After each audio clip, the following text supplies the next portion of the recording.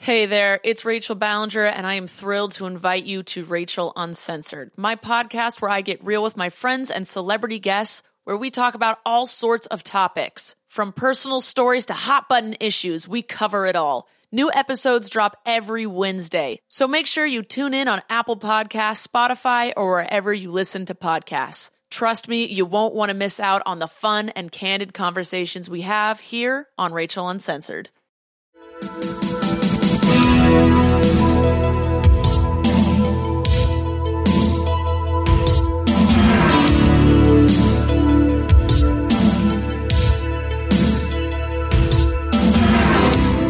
Welcome back to another episode of Mother May I Sleep With podcast. Today's episode is very exciting.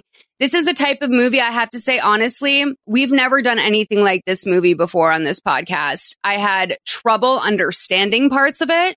It's called Full Exposure: The Sex Tape Scandal. It's a great movie, and I'm so happy to have my former boss here, the editor-in-chief of Decider.com, Mark Graham. Hi.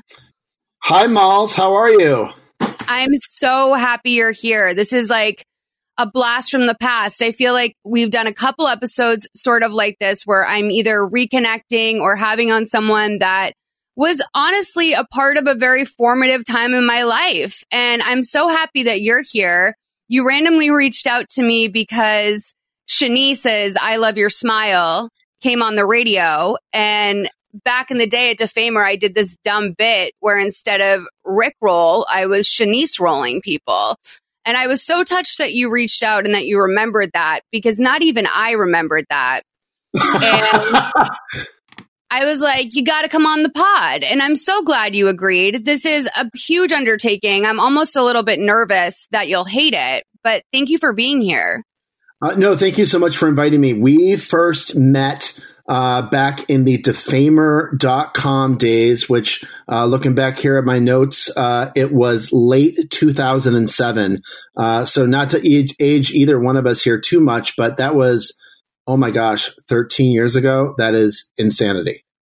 That is insanity. And also, I cannot believe that I had that job so quickly out of college. Like, I had really only been out of college for about a year at that point. And I gotta say, Grambo, when you joined the Defamer team, God, you were given a hard time. I feel bad because you were replacing Mark, the founder, the inventor of Defamer, and the staff was despite us never really meeting or talking to each other outside of work. Well, I guess you can say our whole life was work, kind of. Oh, absolutely. There was like this weird bitterness about Mark being replaced, even though he was voluntarily leaving a website that he started very successfully and starting a TV situation. So I know you don't need an apology, but I gotta say, dude, we really put you through the ringer at first. No need to apologize. And I don't think that you did that at all. That experience of time, I was living in New York, working on a website that primarily operated on the West Coast. Those were, to your point, long days. That was my entire life, was my job. And I loved making a great connection with you and with Seth, who's at THR now, and we had Stu Van Aersdale and Kyle Buchanan. We just had a great crew of people all around, and of course, Mr. Lisanti, who is one of the smartest and one of the best guys of all time. You're right; it was a tricky gig, and I think we did some good stuff during a relatively short period of time, but. Yeah, great memories for the most part, I would say. Yeah, 100. I mean, that job was the best training I feel like I could have had in terms of just being on all the time, like being aware. And I was the TV watcher, which looking back, it's shocking to me that I had a job where my main gig was watching TV and making sure that I could anticipate viral moments. Like, what a job. Yeah, one of the things that I loved the most about that job, which was about a year or so of my life way back then, was just watching you blossom, honestly, Malls. Like when I started the gig, you were doing some great video work for us, but you sort of mustered up the courage not too long after I started to volunteer to do our to-dos, which started off as a print thing, but you transitioned it into a video thing. And I don't know, it was just really exciting watching someone as smart, as creative, as just laugh out loud hilarious as you really sort of take flight. And I don't know, it was fun to be on the ground floor of the Malls experience, I think, in so many ways. And obviously here we are 13 years later and you're still a superstar.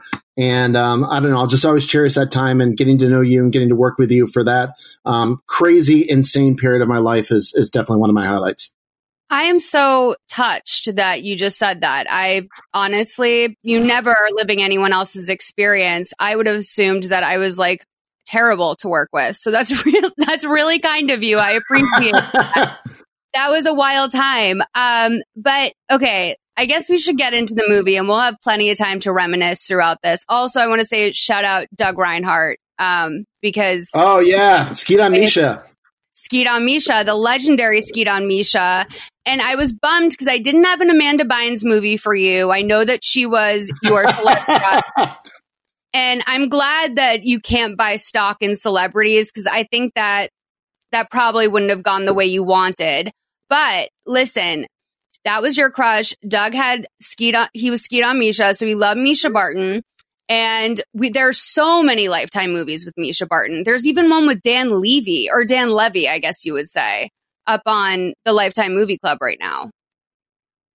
Yeah, you sent a couple of excellent choices my way, but I'm really happy with where we landed. And I don't want to step on your toes here, but I think you'll probably introduce the wonderful movie that we're going to be talking about here momentarily. Of course. So this movie is called Full Exposure, the sex tape scandal, as I told you. I like to work a lot off the IMDb page. It's where I spend a lot of time in this podcast because I just think the podcast is so great. But a summary that's here is: a luxury call girl was killed, and the policeman who investigates the case discovers some videotapes with pornographical contents, which the victim has recorded, obviously, in order to blackmail important personalities.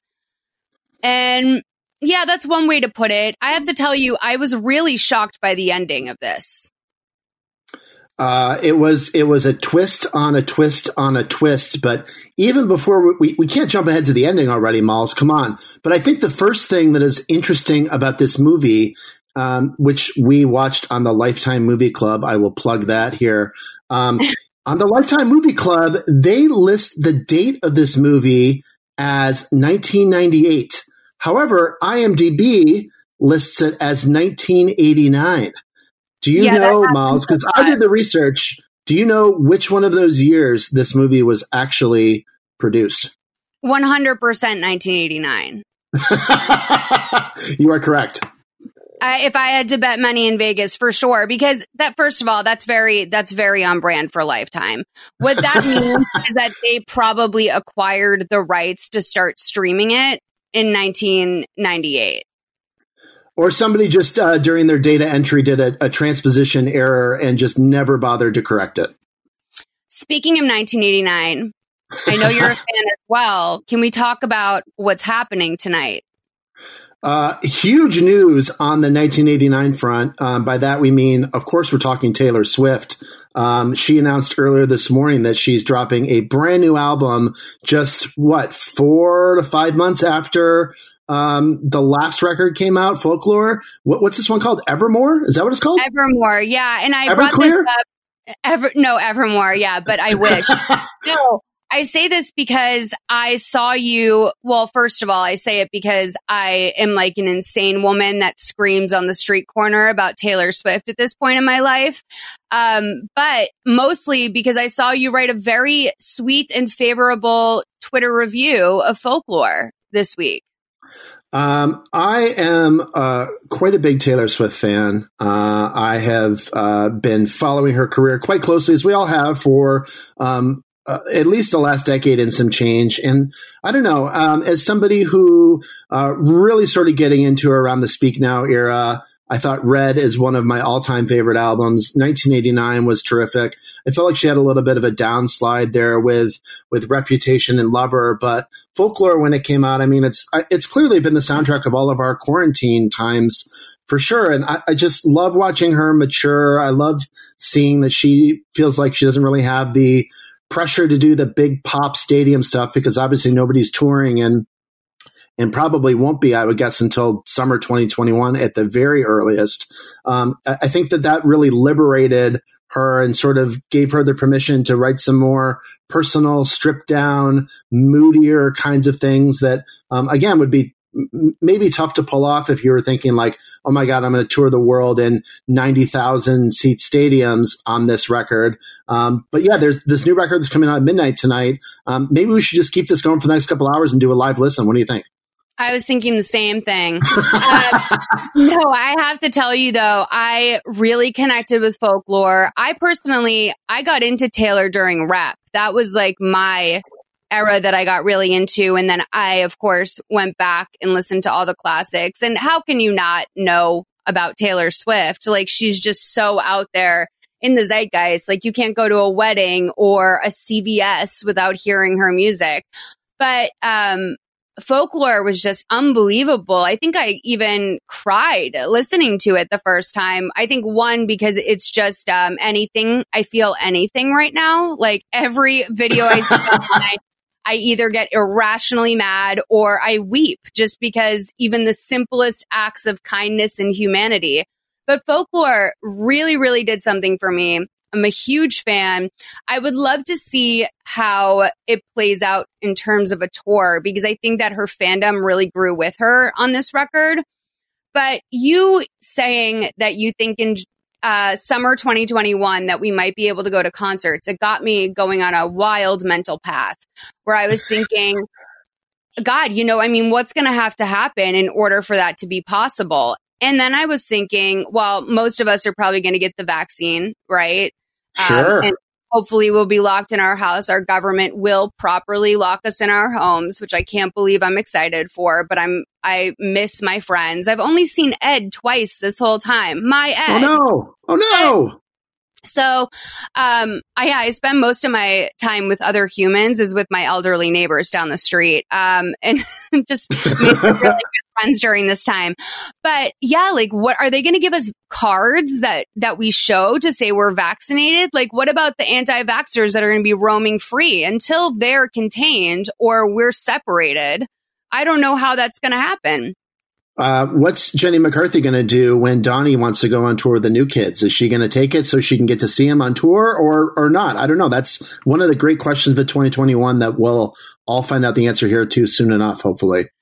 For Donnie, Jenny would definitely get a vaccine. And I will say, I say nothing to her credit, because she created a whole mess. And I think that might have even been when we were working together, or definitely still, at least when I was writing Gossip, because that was a whole thing I had to cover. But she might have walked back a little bit on that, I think. Well, that's promising to hear. I hope that, I just hope this whole crazy Corona COVID vaccine thing, I hope it rolls out in a good way, in a smart way. It seems like it might even be rolling out here in the next couple of weeks, at least with some of like the first line defense of healthcare workers and things like that. And, it's probably at least going to be, I would guess, just thinking logistics alone, at least 6 months and some change until most of a good chance of us even have a chance to get to it. So, but I miss concerts so much. And one of the things I just really loved was, with this Folklore project, the little Disney Plus documentary that she came out with. I don't know. It got me really emotional too, Miles. I'll be totally honest. I think she's just a tremendous talent. Watching her perform those songs there in the little studio with that dude from The National and Jack Bleachers, was special. Like, I don't know, watching her do like My Tears Ricochet or Mirrorball. I don't know. I definitely got verklempt, and she's the best. And I can't wait to see her do this in hopefully a small intimate theater at some point where she just does her really stripped down stuff, maybe like Springsteen on Broadway style. I'm all for it. I can't wait. Speaking of Broadway, I know her musical is coming. Like, there's for sure going to be a Taylor Swift musical.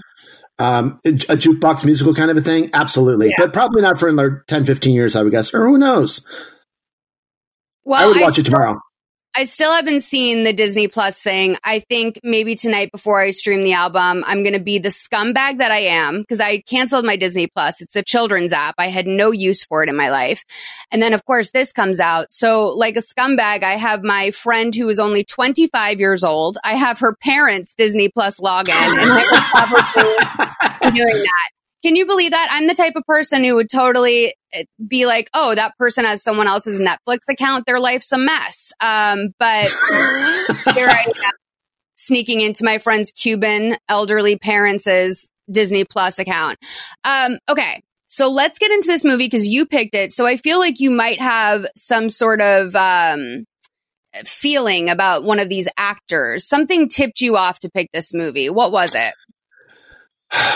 It was not any of the actors per se that made me choose this out of the, I think that you sent me 4 or 5 options. I did a cursory scan to just sort of see what things are about, but I got to be honest, the thing that tipped me off to this was not the colon in the title, as you mentioned right off the bat, but we gotta get into the colon. The sex tape scandal piece of it was the interesting thing to me. Again, shouting back to our former, where our lives collided for the first time here, going back to Defamer, in the sort of era of like, let's say 2005-ish through 2009, 2010, sex tapes were all the rage. They were coming out seemingly, it felt like on a nearly weekly basis. It was just such a focal point and a flashpoint of the whole gossip movement. Obviously, the Paris Hilton, Pam Anderson obviously is the godmother of the sex tape for sure, with her Tommy Lee thing from the 90s. But, you know, when you think about like Paris and Kim Kardashian, that Kim K Superstar one, and, Colin Farrell had one at that crazy time. Hulk Hogan obviously had one that destroyed the company that we both used to work for. And there was one in particular that really flashing back to my Defamer days. I don't know if you recall this, Miles. Hopefully you've burned this from your brain. But when we were working together at Defamer, there was a mini-me Vern Troyer sex tape that came out. And it was either the high water mark or the very, very, very low water mark sort of the sex tape era, that it was even a thing, that it was a thing that caught people's attention. And I don't know, it just sort of felt like it was an important moment in all of our lives, the mini-me sex tape. What do you remember about the mini-me sex tape? Well, first of all, R.I.P. Vern Troyer. But, you know, I remember, now that you mention it, I sort of had, I guess, maybe a little trauma block on it. But I remember you sent it to me and said, like, you needed me to rip a few minutes of it, which was like, by the way, that was my job. It wasn't like weird that you sent me that. And yeah, I had to, like, you know, I mean, what I really remember from it is thinking that she was very pretty, and I was happy for him, I think. And then I also remember mostly just thinking, like, what good can come from this? I'll tell you one specific good thing that came from it. So the timing of this sex tape was really interesting. So when we worked at Defamer / Gawker, there were a lot of incentives built into our lives and our compensation around how much traffic something drove. And I remember we were coming up at the end of a quarter. Everything was chunked out in these little 3-month patterns. We were just running just short of getting a bonus for that particular quarter because we hadn't quite met our numbers. But lo and behold, like 12 hours before the end of the quarter, the Mini Me sex tape came out and it pushed us over the limit. So it all gave us a couple $1,000 of extra money. And that is so dirty and disgusting to think about, but it always makes me laugh. You're right. Rest in peace to Vern Troyer. And I've got another Mini Me memory that specifically involves you. You and I went to, you and I covered the MTV Movie Awards. Do you remember this? Yes. Mm-hmm. We were on the goddamn red carpet with Mini Me, and you interviewed him. He was riding like a little motorized scooter thing. Clearly, he was not doing super well health-wise, but he was still coasting off of, I don't know, maybe Goldmember was out around then or something like that. But I think maybe Surreal Life had come out at that point. Oh, you are absolutely right. But you interviewed Vern on the red carpet, or maybe it was a gold carpet, or maybe it was a black carpet. It definitely wasn't red because it was MTV and they were trying to do something crazy. Sure. But that was a very, very memorable day in my life. I was living in New York, but I had come out to LA for that particular thing. And you and I met up at the Universal Studios and worked the red carpet together. And it was a memorable day in my life. And shout out to Mini Me. Rest in peace, Vern. You were a great dude. And your sex tape gave us a couple of $1,000. So that was nice. And I will also say that I think we saw Paris Hilton there. And I think she just wasn't, because we were sort of down the press line. I wouldn't say we were up there with like Access Hollywood, right? No, we weren't. We were way down the press line. And I know she was someone that we hoped we could talk to, right? And she sort of went past us. But I will tell you that I have since met her, and this was not recently. It was maybe 2 years after Defamer. I met her, and she is the nicest celebrity I've ever met. She is so fucking sweet. And I think that I had even maybe said like, oh, Paris, was a bitch or something. Not, I didn't say that, but like something to that effect. And she's the nicest celebrity ever. That was a really crazy day. So, okay. One thing I will also say about this movie before we get into really the whole plot of it is that I'm like, oh, that girl Valentine who plays her friend is really pretty. It's Vanessa Williams. I also believed I discovered Kaylee Cuoco at one point on this podcast. I'm so bad with names and faces. So, yeah, I'll just say it up front. Vanessa Williams is in this movie. And, of course, I didn't recognize her at all. I believe she's third billed in this movie. And, interesting period of time. I think this was right before her sort of pop stardom phase. Do you remember the Vanessa Williams pop stardom experience? Of course, yes. But yeah, she is very pretty. Although I would say, I'm certainly no expert in this, but I would say, even though she was a former Miss America, I would say she's the second prettiest person in this movie. Oh, really? I believe, and we'll get into this more probably down the road here a little bit, but Jennifer O'Neill, who was somebody I had completely forgotten about, but was also a big-time model in the late 70s and early 80s, is just a striking woman. I mean, but Vanessa obviously is a stone cold stunner too, don't get me wrong. No, of course. And I did notice that Deborah was very beautiful in the last scene. I was like, oh, she has striking eyes. She's really pretty. Lisa Hartman, do you have any relationship with her as an actress? A little bit, it was funny. So when I was picking out this movie of the ones you selected, I was like, Lisa Hartman, who exactly is that? And then when I hit play on it, of course I recognized her. She was kind of, she was a little bit before my time. So I'm 46. I'm not totally sure how old you are, Miles, and I won't ask here on the podcast because that's rude, and a gentleman never does anything like that. But so I grew up, my sort of formative early TV experiences were late 70s, early 80s, and she was definitely a thing. I remember her from shows like The Love Boat and Fantasy Island when I was a little kid that, occasionally my parents would be up and I would like sneak downstairs or like need a glass of milk and I would see her and I would be like, oh, that's Lisa Hartman. And then, of course, she was sort of a really big time primetime soap star there for a couple of years. She was on the show called Knots Landing, which I'm not sure I've ever seen an entire episode of. It was just one of those things that I think maybe it was on CBS. Do you know what network it was on by any chance? I don't, but it was definitely like a main network sitcom.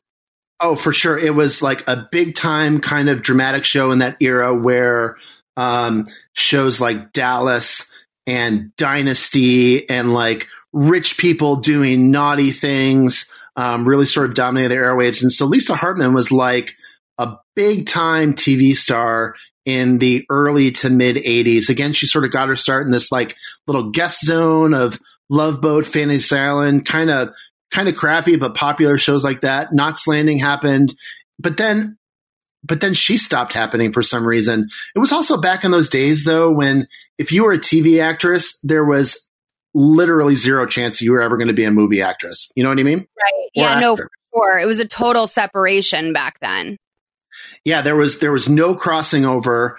Like Tom Selleck, who was a huge TV star at the time, Mr. Magnum PI, he tried to cross over the movies. It failed miserably. There was just Hollywood stars were glamorous and unattainable and unapproachable and mysterious. And TV people were people that you would see all the time. And those worlds never crossed back in those days. So once Knots Landing got canceled, I think around 86 or so, Miss Hartman's career sort of took a little bit of a nosedive after that. What's your take on her? Well, not to, tie this back to Jenny McCarthy too tightly, but she was just revealed as the Lady Snow Owl on The Masked Singer. I just saw that. So when I was doing my IMDb research for this, The Masked Singer was Lisa Hartman's first credit since 2012. Yeah, I mean, I have no relationship with this actress. I really don't. I can't say I've never seen her before, but there's nothing on her resume that I'm super familiar with. When I was growing up, those shows were probably in reruns, but not on the stations at my house. So I've never seen her really in anything before this today. Tony Dennison, any thoughts about him?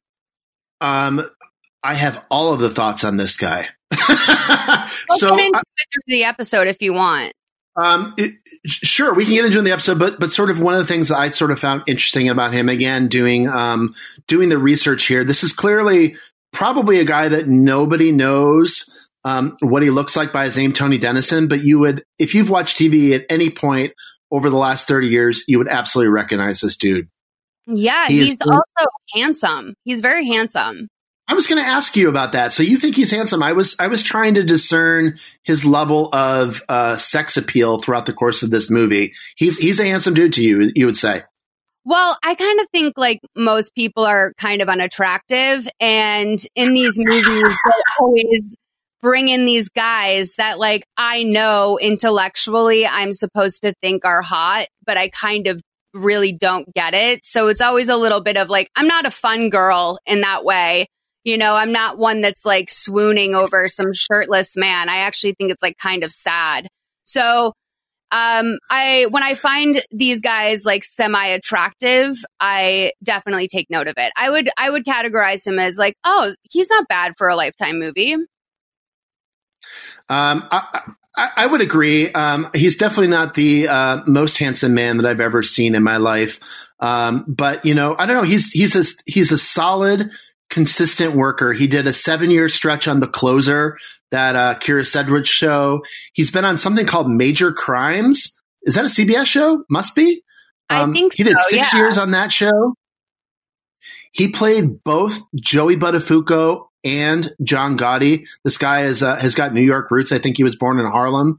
And something that was fascinating to me, Malls, and your knowledge of Hollywood and actors and how people change and reposition their names is a lot better than mine. But so Tony Dennison, which is how we sort of know him now, he began his career under his real name, which is Anthony Serrano. And after one movie, he changed it to A.J. Dennison. Then after 2 more credits, he started going by Anthony Dennison. But then he transitioned into Anthony James Dennison from 1989 until 1997. And in 1997, he landed on Melrose Place. And that's when he changed his name to Tony Dennison, which he's been for ever since 97. So he went through 6 different name changes over the course of his career. Has anybody ever done anything like that? You know, there are a lot of credited as, I see that a lot, where there's an actress that's maybe, you know, finally starting to get her stride. And then I see that she was credited as something different in her first 3 movies, whether there be an added initial or a nickname or something. But I always feel bad when I see that because, you know, not everyone is born with a world-class name like you and I. Well, Mark Graham is an impossible name to top, as is Molly McAleer. You've got one of the great names of all time. But of course, I've seen people, you know, add a middle initial here or there. Usually it's SAG related. You know, there's 2 people with the same name. That's why obviously Michael J. Fox is Michael J. Fox. But I've never seen anybody change their name as many times as this dude did throughout the course of his career. It's just sort of boggles the mind. Yeah, especially when he had bigger credits. That's a major continuity issue at a certain point. A publicist would advise against that. Yeah, clearly his publicist was working overtime to keep his, whoever his agents were, whatever agency he was with, need to remember, oh, no, you mean Tony Dennison, not Anthony James Dennison. Right. Oh, God. Yeah, that is interesting. I might look into that. I might sign up for IMDb Pro to find out maybe if there's a little backstory on that. But let's get into the movie. I know you like sharing login. I can share my IMDb Pro login with you. No big deal. Oh, really? That would be huge. Yeah, I'm happy to do it. I know you're borrowing your Cuban neighbor's Disney Plus. You can borrow my IMDb Pro. It's all good. God, I've turned into such a scumbag overnight. How much is IMDb Pro, by the way? How much is it? Yeah. I'm not totally sure. It's a business expense, so my company pays for it. I think it's $80 a year or something like that. Yeah, I figured it was a big ticket item because I remember thinking that was so luxurious to have IMDb Pro when I was first starting out. Oh, for sure. I definitely could not afford it until very, very recently. I would never pay for that out of my own pocket, but we use it at work here and there from occasion to occasion. So it was nice to be able to look up all this stuff on that great service. For sure. Maybe it'll comp the sub. Who knows? Oh, God, I hope.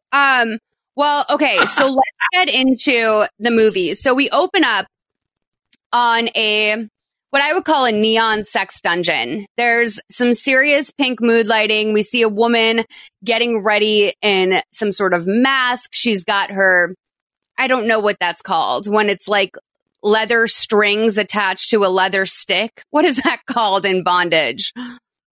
I'm a little out of my depth in terms of my bondage vocab, but I'm not sure. It's maybe some tassel-y kinds of things. I don't know. Yeah, one of those tassel-y things. You know, you've seen 50 Shades of Grey. So we see this businessman leave the side of the building. So the deed is over, right? He's out of there. And we see her sort of taking off her bondage stuff. Her work is done for the day. She enters into some sort of back room and puts on a sweatsuit. We see she's just a normal girl. She likes to wear a sweatsuit. She just does this for a living. And then she sneaks over to this little side room where she's filming it. She's got this whole thing on tape. Apparently she tapes all of these men. And she brings the tape over to a safe. But before she can close the safe, her kitty's hungry. So she's got to feed this cat Daisy, right?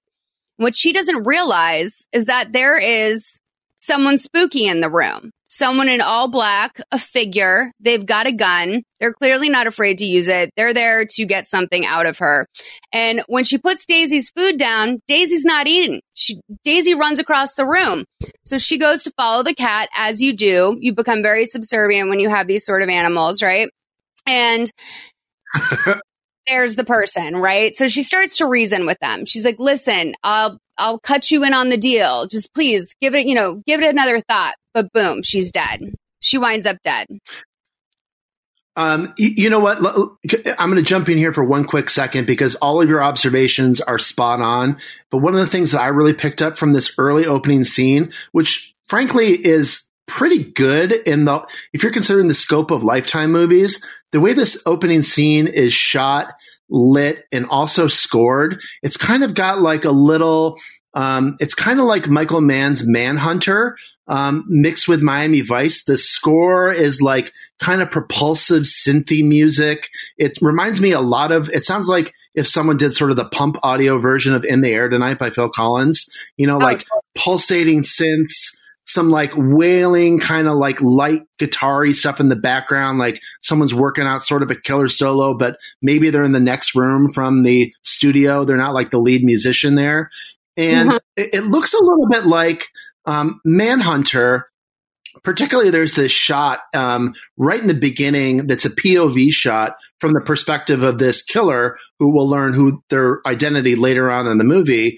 But the killer comes up the stairs and you see it shot from all their perspective, which, again, really reminded me of Manhunter in some of the early scenes where the killer is stalking through the house and he goes and murders that family when they're asleep in their bedroom. Clearly, the director of this movie, whose name is Noel Nossock, spent a little bit time watching the Michael Mann oeuvre and picked up some things and was able to bring it and elevate the level of this movie right out of the gate. So I was very appreciative of that. First of all, you never have to cushion your thoughts with Molly, you did a good job, because these movies are in the eye of the beholder. Okay. I love that you're bringing up what stuck with you. That's why you're here. Otherwise, it would just be me running through my version. First of all, being in 1989 Mao, a movie of the week, I think this probably aired originally on one of the main networks as like a Friday night movie, which I would guess you're right. Only thing I think is going against that, and maybe this aired on Fox, I don't know, but the only thing that's going against that is sort of the subject matter. It doesn't seem like something ABC or NBC would want to associate with. So this could have been a very early Lifetime sort of movie, but the movies back then were made with such better quality. It really does feel like watching any sort of early 90s, thriller type movie where some bad guy's about to get busted. Like it feels like one of those sort of fast-paced, fun movies to watch. This is my preferred genre, if I'm being honest with you. Yeah. Again, I got to give this director, again, his name is Noel Nossock, a little bit of a shout out. He has 42 credits to his name, almost all exclusively TV movies, but he definitely brought a little something to this, which was interesting. And he, 1 year, or actually 2 years before this movie came out, he directed a TV movie version of Roman Holiday, the famous Audrey Hepburn movie, which actually starred Ed Begley Jr., one of the great TV stars of the 80s, and also Catherine Oxenberg, who we all know because we've all been watching all the NXIVM documentaries, whether it's The Vow or Seduced. She was the star of the Roman Holiday version, and she was probably at the apex of her career around that point in time. So this dude, Noel, shout out to you. You elevated the material, which could have been really crappy. And also, you're right, Miles, like the subject matter of this story, the really sort of, it's pretty S&M-y for something that to your point, actually probably aired on network TV. And a lot of, direct references to heroin and cocaine and overdoses. And I don't know, the subject matter is very adult. It is very adult. I think this might have been, if this aired on TV, I feel like this was like a Sunday night movie when they knew the kids would be in bed, Totally. Those kids were asleep, getting ready for school on Monday morning, and the parents were having a good night. For sure. So then outside of the building, we see another woman has arrived. This is Valentine, aka Vanessa Williams, better known as. And this woman has like a wicker bag. And throughout this whole movie, I had no idea what this wicker basket was. I thought it was maybe like a creative overnight bag or something. I completely forgot that this has been a cat carrier for many people in the past. The cat plays a major role in this movie, for sure, as we will see later on here as we get further into the description. Do you remember cat carriers looking like that, though? I don't. I was never a pet person. One of the sad tragedies of my life is I am allergic to both dogs and cats. So we never had a pet in our family. I've got 2 kids now. I've got a 7-year-old and a 4-year-old, and they keep asking me, Dad, can we get a pet? And I'm like, yo, kids, I'm allergic. I can't do that. It would ruin my life. I've tried taking medicine. None of that stuff works. So I don't have a great knowledge of cat carriers, either from the 80s or from today. But I agree, the wicker thing seems weird. So we see that, I know, right? So the man that, or whoever it is that killed our star in the very beginning, right? He's gone. Yeah, don't be sexist. It could be a man. It could be a woman. It could be anybody. Yeah, the person that killed her is gone by now. So she discovers the body, and right next to it is an empty VHS box. And, you know, it's kind of one of those things. If you're in a crime situation, if you're deep in this world, you know what that is. Like, in their world, this may as well have been like a bag of heroin, right? You know what happened here. You know right away what happened. And one of the great things about this sort of early murder in the movie, again, silencers. This person who was the culprit of this straight up heinous act of murder on a sex mistress who was sort of minding her own business, iced by a silencer. 4 shots. The detectives that we get to here in a second say that the exit wounds were as big as a Buick. I know. And I was actually uncomfortable by how quiet the silencer was. I was like, they shouldn't even make those. Even the people that want to be silenced, they shouldn't even want that. I feel like that's going to come up and sneak up on you. It's absolutely going to sneak up on you.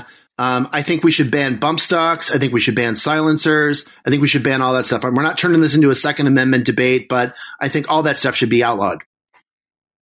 So then the figure that came and killed our girl, they go to a homeless encampment where there is a barrel fire, and they drop the VHS tapes into this fire. And I just couldn't help but think like how bad that is for the homeless people. The police are on the scene now. It's the next day. There's a whole crew out there, and Lieutenant James Thompson arrives and gets the rundown from Portis, who I keep calling in my head Polaris. Throughout the entire movie, I had to check the IMDb so many times. I'm like, that's not his name. Why do you keep thinking that? His name is Portis. So apparently this woman took 4 hits, 1 to the head and 3 to the chest. The exit wounds, as you mentioned, big as a Buick. Any of the bullets on their own would have killed her. The rest were just for spite. So I'm thinking they went head first, right? I think it's a little bit of a continuity error, or maybe the sensors got to them, but we only see or hear, because it's a silencer, 1 shot.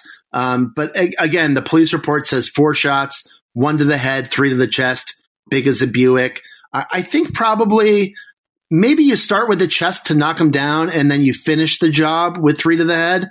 I don't know. Or sorry, 1 to the head, 3 to the chest. I'm not quite sure. What would your preferred order of, if you were doing a hit job like this because you wanted to get rid of this videotape, what would your strategy be? So I would think, it's pretty much a done deal if you hit the head first. I've just seen too many movies when someone's down and then, oh, surprise, they're alive, right? So I would go straight for the head, but I would probably fuck up because I was so nervous, and then feel like, okay, I'm going to do the head next because that's what I came here to do. And then I'll just do a couple more in the chest, as a fuck you. Yeah, maybe. I appreciate that approach. I think that's probably pretty smart. I think maybe realistically, if we were to see the uncut, uncensored version of this fantastic film from 1989, maybe it's 3 to the chest and then you finish off with a headshot. I'm not quite sure, but that would be if I was a professional assassin, I'd probably go that route. That probably is a better rhythm to it, if I'm being honest. I think that I would just be so freaked out that I'd just be, I'd be all over the place. So basically, this woman named Lucy Delgado comes over, and this is a cop that he has sort of I would say, big sister, younger brother sort of relationship with. He mentions that he hooked her up with basketball tickets for her and her husband. Good guy. Lakers tickets. In the 80s, those were tough tickets to come by, especially for somebody on a police salary, So he's like, they're all thinking this is a Jane Doe at this point, but James knows who she is. It's Constance Hecht is her name, and she's the queen of kink. He tried to put her in jail last year when the CEO of a Fortune 500 company died in her bed. Uptight guy. She did some poppers with him, and she held them under his nose. So I guess that's why it's her fault, right? She was the one who held them under his nose, and he died with diapers on. He thought it was going to get her second degree, but the DA wouldn't go for it. I wrote down that quote too. He died with diapers on. And like we were talking a little bit earlier about like the level of adult nature of this, like clearly poppers have been around for 40, 50 years, if not longer. I'm not totally sure of the history of poppers and when they were first invented, but I can't imagine that we heard the word poppers or they actually referred to it by whatever its technical or chemical name is, amyl nitrate, on TV. That was they were really pushing the envelope with this movie. For sure. I mean, I don't even know how I know what poppers are. I've never done them. I know a lot of girls who love them, which is like kind of considered, I think, exclusively, especially when you first learn about them. It's sort of like a thing. Gay guys love poppers, right? Totally. But then come to find out in years, women love poppers too. It's a universal experience. It's something like I could never do ketamine either because it has another purpose and it freaks me out. Like at least most drugs are just drugs, Right. Like poppers I've never done. I guess I've done whippets occasionally a million years ago. Maybe that's sort of a similar vibe. I'm not totally sure. I've been hearing a lot about whippets though recently. Did you hear about this CEO guy from Zappos who sort of went over the edge and how he was abusing whippets for like? No, but that's hilarious. Oh, I'll give you the 20-second version here. So this guy, I think his name was Tony Shaw or Hashaw or something like that, was this founder of Zappos. He was 46 years old. He was super rich because he sold his business to Amazon. And he sort of like the quarantine sent him over the edge. He started, there's an incredible article about this. I'll send it to you afterwards. He started buying up tons and tons and tons of property in Park City, Utah, like $70 million worth of spots over just since quarantine started. And he had Jewel, the singer Jewel, our buddy Jewel, come out and she was like, yo, you're doing too many drugs, dude. You need to cut it back. And he died in a mysterious fire in his house, boarded up in his house in Connecticut a couple weeks ago. And he was addicted to whippets. Isn't that crazy? He was again, the CEO of a super huge company. He had hundreds of millions of dollars in the bank, and he just lost it in his mid-40s with whippets. Isn't that crazy? There's so much that's crazy about that. I guess one of them is that I was unaware that the founder of Zappos was so young. I know, right? Anyway, I'll send it to you afterwards. I didn't want to derail this with a Whippets Zappos combo, but hearing about poppers, hearing about whippets, a lot of crazy drugs. Stay off drugs, kids.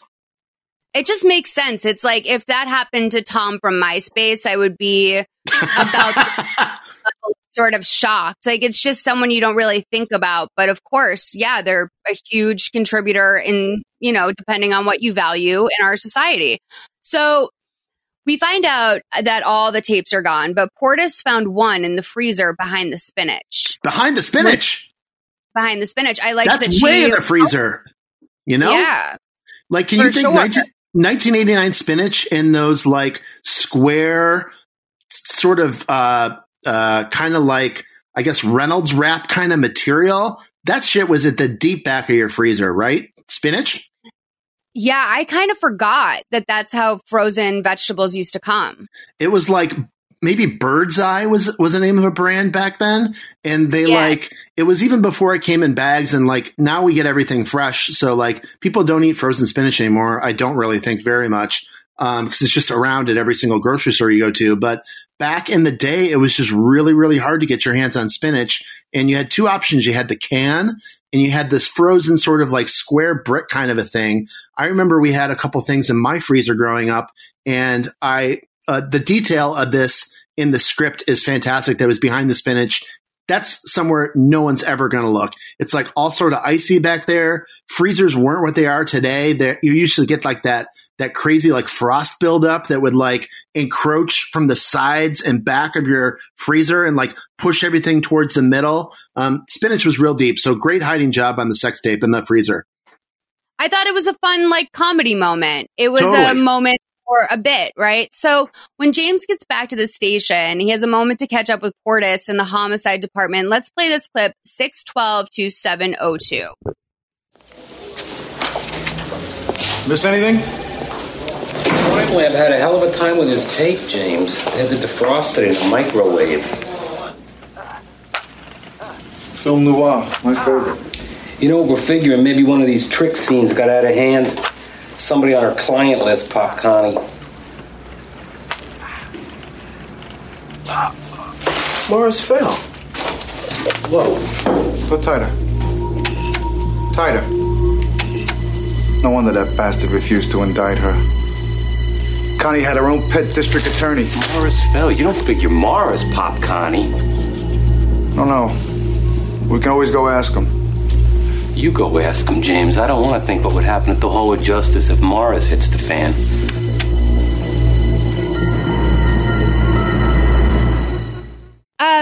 So this is what is going on with Lindsey Graham, right?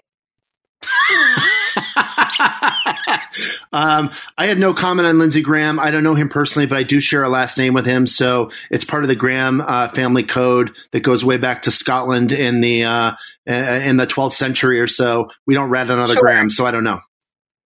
Yeah, you know, I'll just say that this entire movie, all I could think is like, this is real. This is what happens, is that some tape comes out. But let's be honest, right? In 2020, seeing a tape like this come out wouldn't make or break someone. It's because of all the pioneers out there, the Vern Troyers of the world, the Paris Hiltons of the world, that you can show your face in public after something like this happens. You can, but you absolutely could not in 1989. And thinking a little bit about not only sex tapes, but also sort of the S&M, BDSM kind of thrust of this movie, if you will. I'm wondering if Paul Verhoeven happened to watch this movie and was like, I can make a movie like Basic Instinct out of this kind of like kinky sex play gone wrong. Maybe I'm with a powerful person. I think the person in Basic Instinct was a record exec or something like that.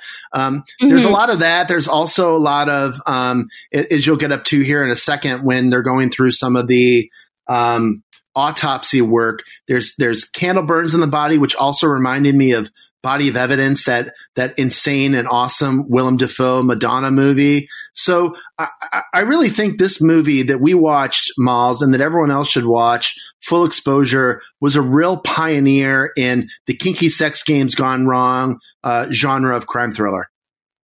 And that's such a real genre. It's very valid. Can we also just point out another 80s moment is that James is drinking a carton of whole milk like he's in kindergarten while they're watching this scene. You never see someone do that anymore. I will stop you right there. As the father of two small dudes, I drink whole milk all the time now because it's back in my life. It went out of my life probably from the age of 13 until I was, roughly 40 when I had my first kid. But now that whole milk's back in my life, you need to go back to it, Malls. It is very good. It's very rich. It's very fulfilling. Nothing really sets you back and puts you in a good mood like a nice tall glass of cold whole milk. Yeah, you're getting your vitamins in too. all the vitamin D. All the vitamin D. So then we see this woman named Sarah in her office, and she's got a blonde bob. She's very professional, power suit on.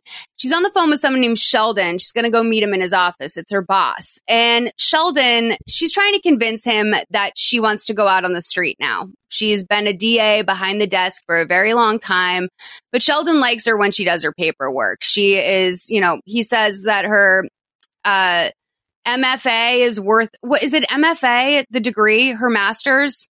I don't think it was her MFA. I don't think she had the Masters of Fine Arts, but I forget. I didn't write down the detail of what her law degree is. Her JD, maybe? I don't know. He goes, your MBA is worth more to us than your law degree. So she's a very good researcher, right? Yeah. But she convinces him, she really wants to go out into the field for this. He has been pushing her to sort of do that more investigative work, but for some reason he doesn't want to give in right away. But eventually he does. So Sarah pays James a visit at the medical examiner's office, and I love a good moment with the ME. That's the best part of Law and Order. I love that, the jargon you get, sort of the idea that you're on the inside. And that's definitely something I've picked up from Law and Order, but you just know that the real good stuff is about to come once that happens.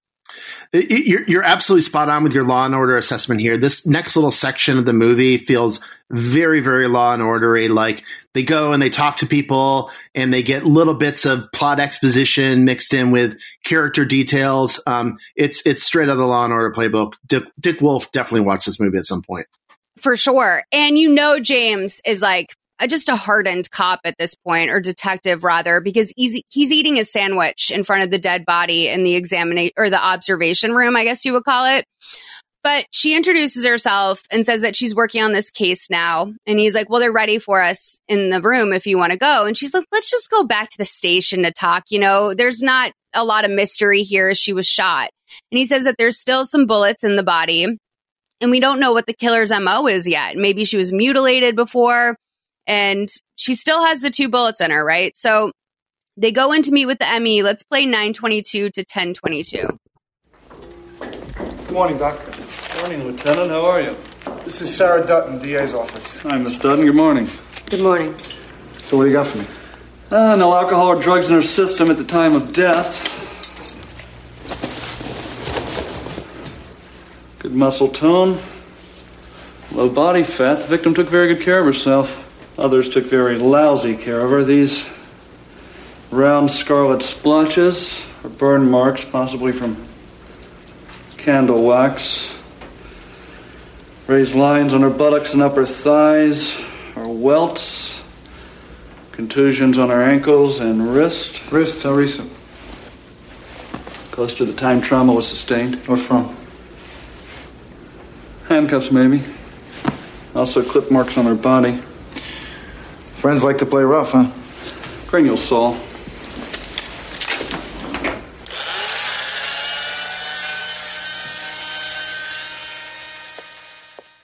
Well, they're not her friends, they're her clients. Like, let's have some professionalism here.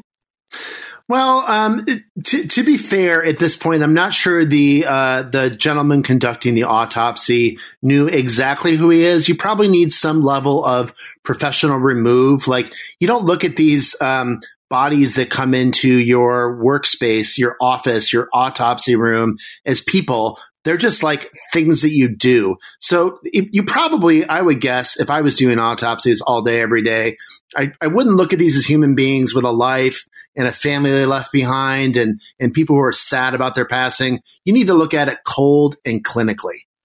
For sure. And Sarah does not, I mean, the bone saw really puts her over the top, but she cannot keep it together at all during this. And it's hard to imagine what you would do if you were in this situation, but I would like to think that I probably just wouldn't be able to process it. I don't think I would have been able to get sick because I don't think I would be able to, like give human traits to that body. Yeah, I think that I have never seen anything like this either. But I think that I would be similar to you, Malls, and that I would probably just stand there with no reaction on my face and just sort of like soaking it in, not like in an I'm interested way, just like I'm too horrified to move.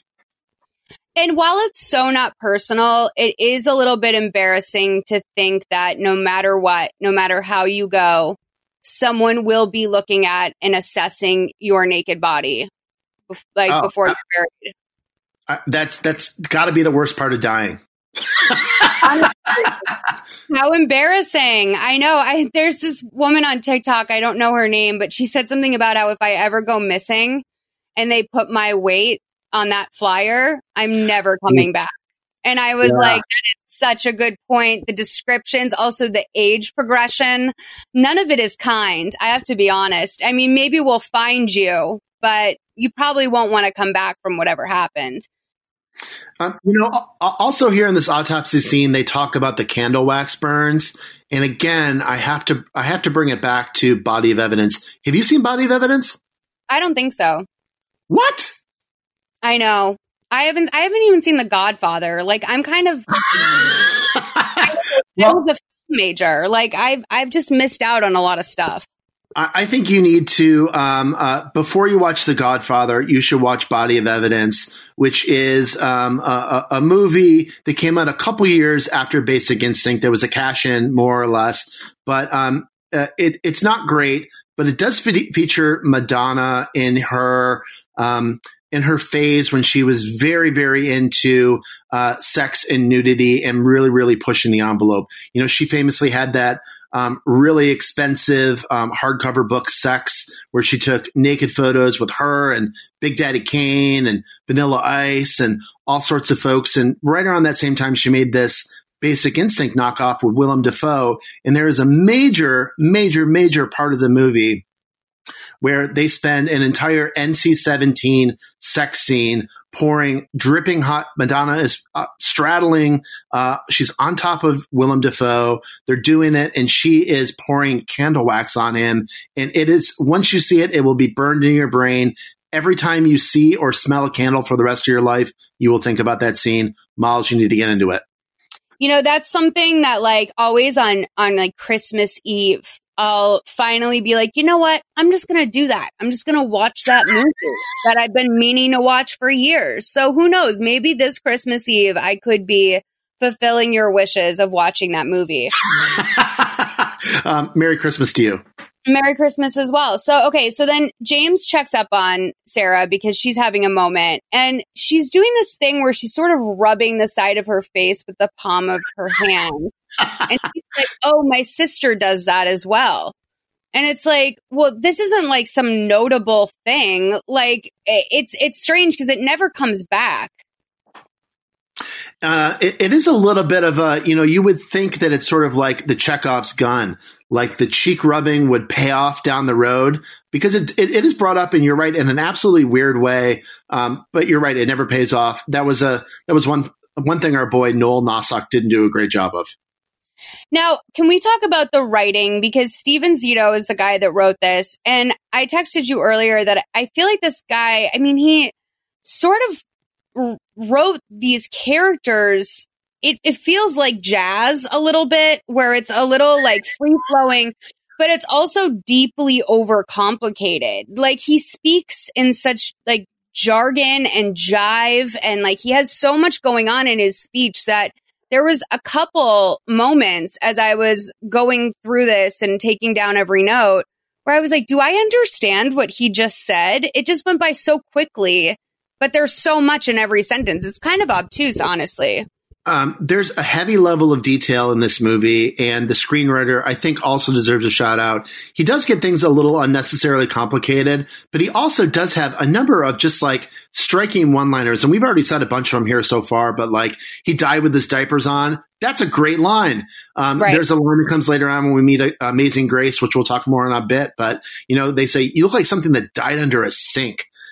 Exit wounds as big as a Buick. This guy is like he's definitely given it his all, this screenwriter. You can tell it wasn't just a pay for numbers job for this guy. He felt something in this. And again, he should be credited as sort of like a purveyor of this early level of sex tapes, BDSM thing going mainstream. Steve Zito, you said his name is?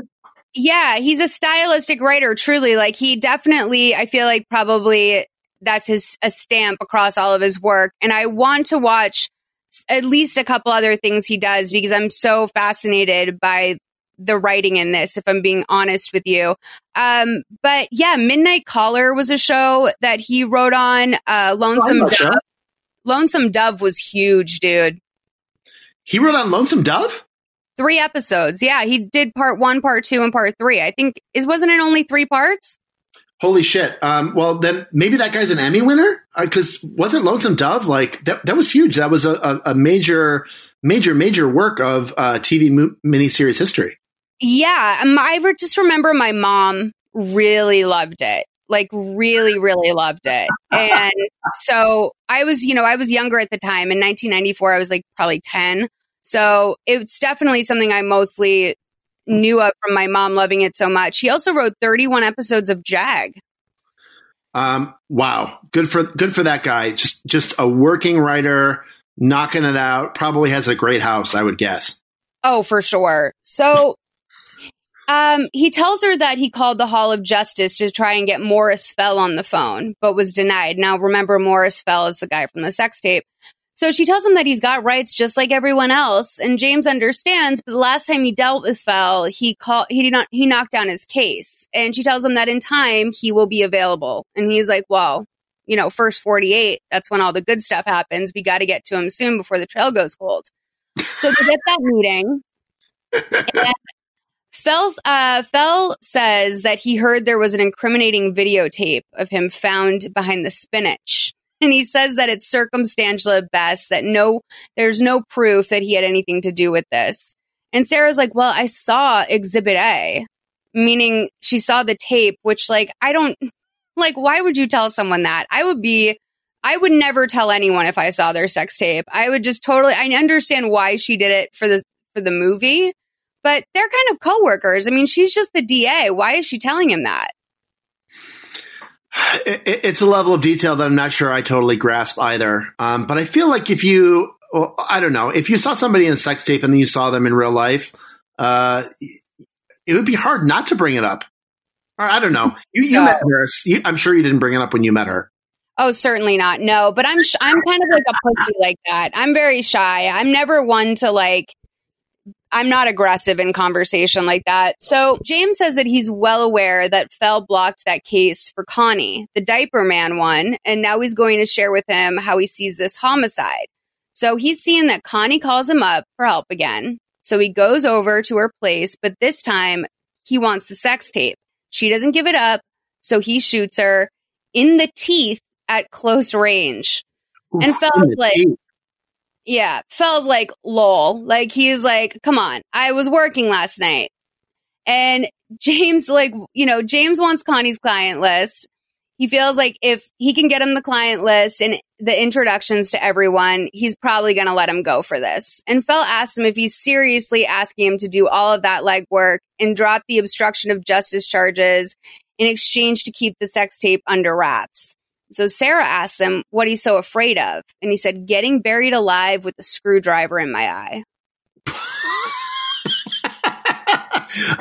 What are you afraid of, Malls? Let's know. You got to tell the audience here. What are you afraid of if that happened to you? If you were put in a similar situation, what would your go-to descriptor here be?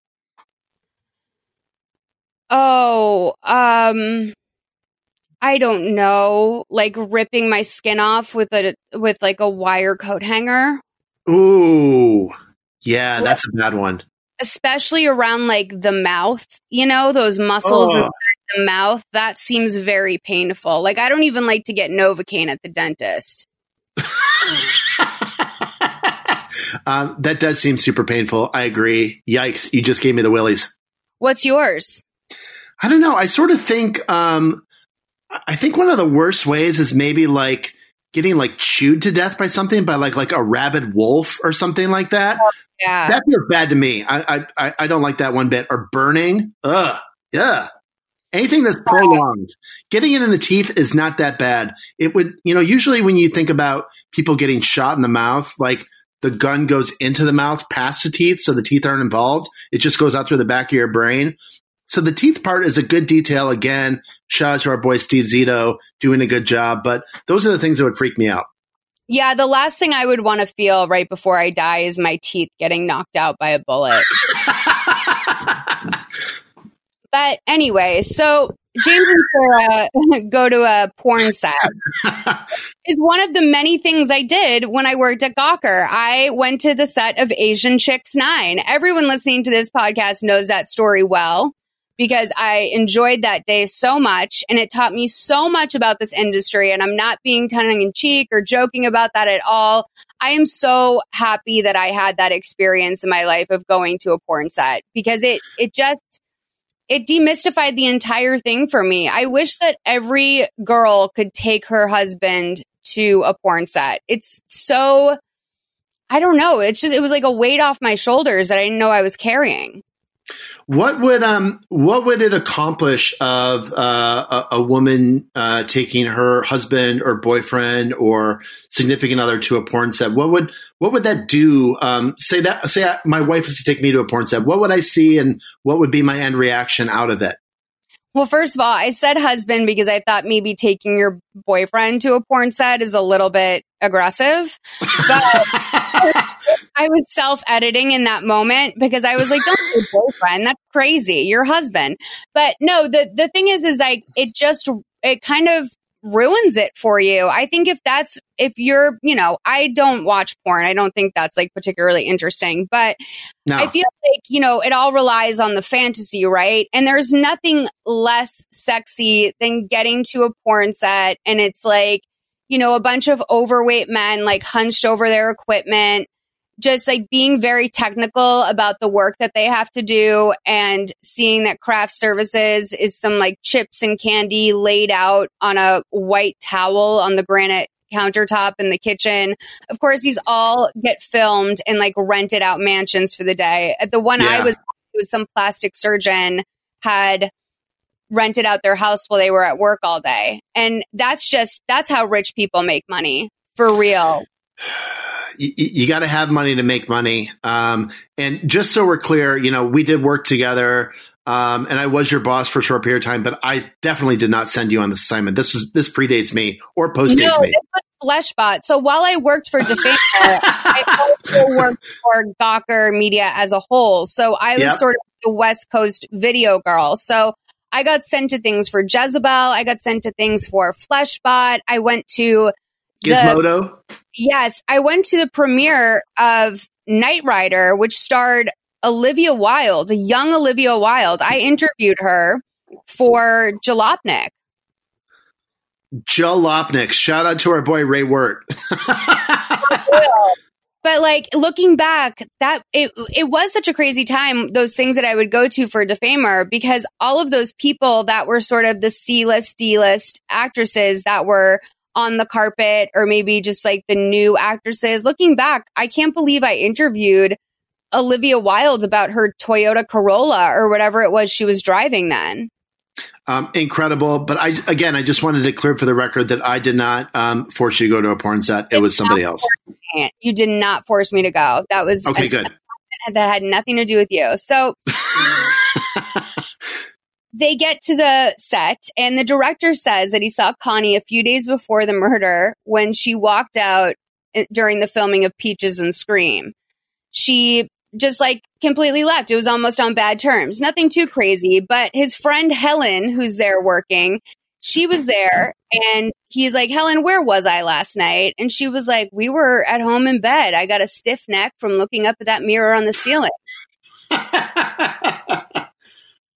So he wants the address for Mickey Ludwig, a talent agent who helps him find actresses for his films. And he's like, I don't have a current address for him. James threatens to have him audited, which I was like, oh, that is such a good call. I would have never thought of that. It's why I'm not a detective, probably. One of the many reasons why. But what a great call to just threaten to audit the shit out of some guy like that.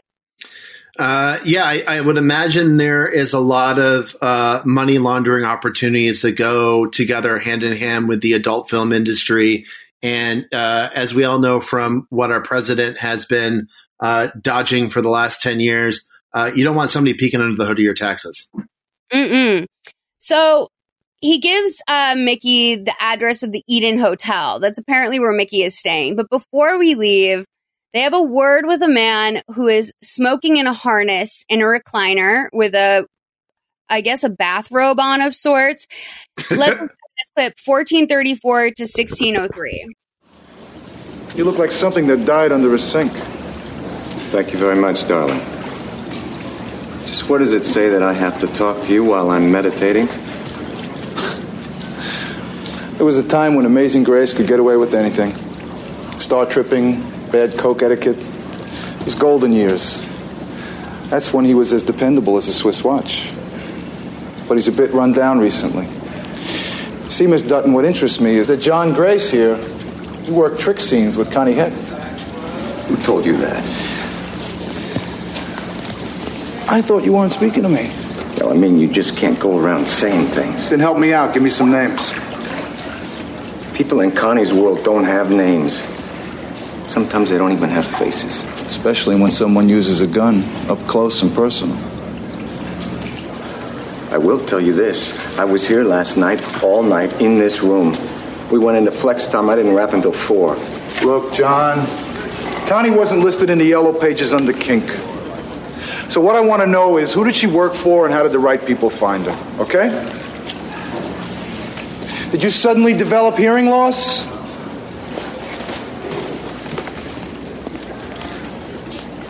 Look, a person could get killed just talking to you.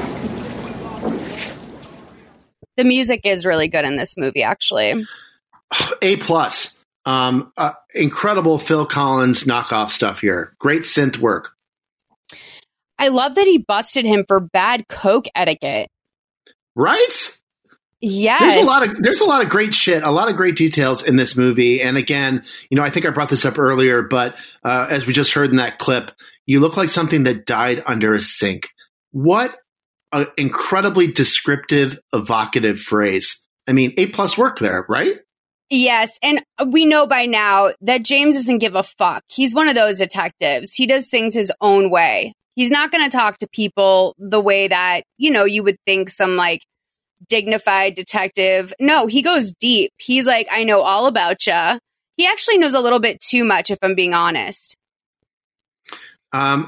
You're right. He seems like he knows a little too much. And at this point in the movie, I have to admit, I was starting to suspect our boy Tony Dennison here of potentially being a potential culprit of this, going through some sort of maybe dissociative personality disorder or something. My interest was raised by him in and around this time in the movie. How about you? Did you ever suspect that he was the culprit? I didn't think him, but I did think Portis at one point. Okay, good. Yeah. Okay, that's fair. But no, he definitely, it's like he knows a little bit too much. Like it's almost like he went to rehab with these guys and then got out and decided to be a detective. Speaking of rehab and speaking of this scene, the porn star who's sort of the guy in the chair who's meditating, who they interrupt, Amazing Grace, again, another fantastic detail here. He's a real John Holmes looking kind of motherfucker. He looks like he probably went both ways. He got paid for all sorts of stuff on the low. And I can't help but think, one, this guy was clearly inspired by John Holmes. And two, again, getting at the influence of this movie. Do we think that Paul Thomas Anderson maybe watched this and got the idea for Boogie Nights by this? What do you think?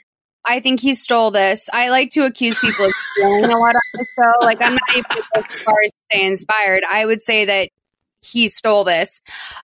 Interesting you say bisexual, because I don't know what it was about this, but this interaction did feel a little homophobic to me. I don't know why. There was something about it that felt like it had a much more, underlying hatred than you would expect. Well, yeah, I mean, he says that he looks like something that died under a sink. I'm not totally sure what that phrase means, but you're right. It's something that's dirty. It's something that's dark. It's something that's like lights don't get down underneath sinks very much. So I think he's definitely accusing him of, like I said before, sort of going both ways and being a bisexual and clearly looking down at sex work and professional actors together.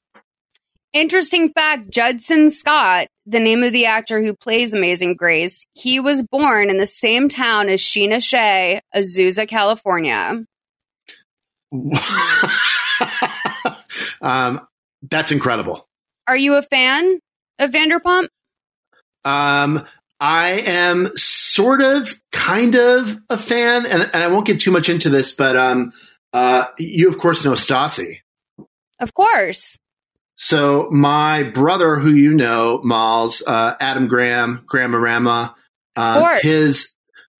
one of his, I would say, like maybe one or two best friends in the world is Patrick, Stassi's ex. Shut the fuck up. Are you kidding me? True story. They went to high school together. Patrick's a good dude. As you know, he's a radio host. I've known him for a really, really long time. My brother has known him for a really long time. And so that's my connection to Vanderpump, but I never really watched it very much. Of course, I knew who all those people are. I know all of them by name. It's my job to know all this stuff, but I don't actively watch the show, and I'm not a fan. That's an incredibly hot take that Patrick is a great guy, because he got the shittiest edit on that show. He did get a really bad edit. I will confess I watched most of those seasons to see how somebody that I know in real life would come off from reality TV, and I think he got a really bad villain edit. Yeah, and Stassi was over the moon for him, like for years. I mean, like just it was a whole thing. He took her away from the show to begin with. That was sort of always how he was painted, was this like guy that came in and swept Stassi off of her feet. So it was, it's interesting that you say that. I had no idea. And by the way, your brother is one of my most consistent and kindest supporters over the years. Your brother has always been so sweet. So, one day I will, you two will meet together in person, because he's been a big fan for a long time, as have I, of course. Should he come on the pod? I think he would love to. He used to go on to Patrick's radio show when Patrick was on Cosmo Radio. He had this show called Cocktails with P. And my brother was a regular. I think he was like the movie critic of that show or something like that. Well, then he's got to come on. Come on, that's huge. I will invite him on. This is so much fun. Thanks again for inviting me. Of course. So Mickey's leaving the hotel right when James and Sarah pull up, James tells Sarah, stay in the car, Speedy, basically.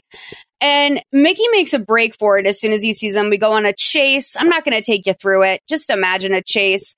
And James finally gets him. He reads him his rights. And he says that the crime lab found his prints everywhere. And he's like, nope, I worked with her. It was strictly business. I managed her at one point. And James is like, well, yeah, you managed her until you didn't manage her. Like maybe you had an issue with her. And he's like, nope, last time I saw her, borrowed $100 from her. And I headed out because she had a trick coming over. So Sarah's caught up to him at this point, and she tells him that a better job description for him is probably a pimp. And he is like, nope, she was one of my big stars. John's like, well, things obviously went sour between the two of you. So Mickey's in a lot of trouble, but he says that he has an alibi. He was at Silver's Lounge from 7 to closing.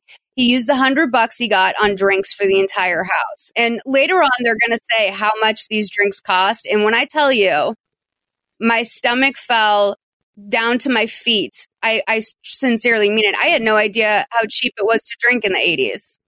I have that exact same note for when we get to that spot. So Sarah and James are going over all the evidence together. Why is Connie... She had $100,000 in cash. Like, what's the deal with that, right? And James says that she was a big player in the industry. She worked the safe houses. Safe houses are where people play games. The addresses change. She served the powerful and connected, and that's why Fell would go to prison before he cooperated. So safe houses, that's an interesting reclaiming of the word. Reclaiming. Yeah, when they were called safe houses, I thought, this isn't what safe houses are, at least in my Squares view of the world, just watching TV and movies. But I never thought a safe house was a sex house. Yeah, no, I think of a safe house as like where Punky Brewster would go if Henry Warnemont had a heart attack or something. Oh, that's how you think of safe house? Well, also like a battered woman's shelter or something. Oh my gosh! So I have a totally different take, and it's probably because I'm a dude. But when I think of safe houses, I think of like the spy movie, like Tom Cruise and Mission Impossible. Ethan Hunt's mission's been blown up. He's got to go somewhere to like shower, get a little bit of rest, and so he goes to a safe house, a place where nobody else knows that this place exists. Interesting. Okay. Yeah. Okay. Oh, so that's wild. Okay. So wow, I'm learning so much. We have to figure that out on Urban Dictionary. I would love to know how they swing on that. But in the mix of all the evidence, they find an envelope from Deborah Lee Taft. She's a big Hollywood modeling agent. He's always suspected that her agency is where the clientele was coming from. And Sarah notes that Deborah sent her $19,000. And he's like, no one has ever been able to bust her for anything because she has powerful friends. I'm thinking almost like she's a Heidi Fleiss type in this town. Absolutely. I think she is a proto Heidi Fleiss. And I think that just like PTA stole Boogie Nights from this movie, I think that Heidi Fleiss probably stole her entire business from this movie. What do you think? I agree. I think that's definitely true because she had to get it from somewhere, right? It must have been this movie. But she is a true innovator because don't ever forget that she bought the only house in a town that is known only for having meth factories and filled it with parrots. And only a true innovator could come up with that. You're right. I agree. That's a genre of person for sure. So back on the porn set, Connie's friend Valentine, who found her body, comes to talk to Grace. So let's play this scene, 1923 to 2036. Hey, Grace.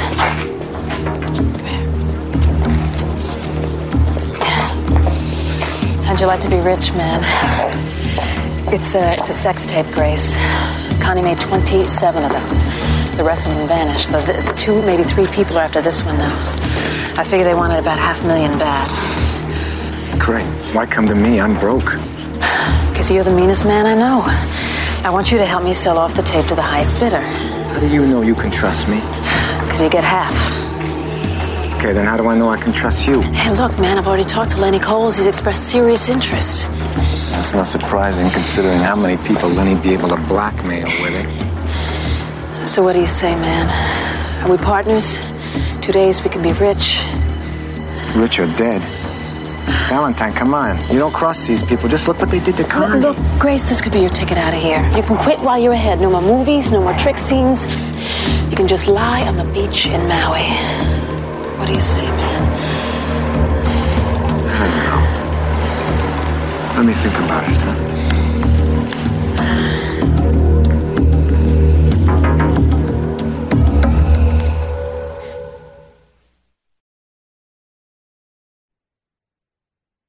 This episode is sponsored by Book of the Month. I've been subscribed to Book of the Month for 3 months now, and I'm obsessed. If you're a big reader or maybe even a lapsed big reader who's been wanting to get back into it regularly, consider checking it out. Book of the Month, they read like hundreds of books every month from new and emerging authors, and they whittled down the list to just the very best. They provide you a diverse little selection of hardcover fiction to pick from, which is an element of it that I really love. I can find going into the bookstore to be super overwhelming. And when I know I have about a dozen really solid options to choose from, it makes the decision way easier. Plus, it's cheaper than other options, shipping is always free, and there's a loyalty program with rewards and even lower prices if you choose to stick around. There's an app where you can pick your upcoming books and track the progress of your reading, and there are challenges on there with rewards. Your book arrives in a super aesthetically pleasing box, by the way. That's the kind of touch that I always really appreciate. Personally, I read at my own pace. Sometimes I can only get to one of my 2 books a month, and I keep the ones I haven't read yet on my windowsill right next to my bed so I can just see them all there. It inspires me to pick one up and read. It's nice to have options in front of you. If you're interested in trying it out, you can get your first book for $5 with code PASTEL at bookofthemonth.com. That's code PASTEL at bookofthemonth.com.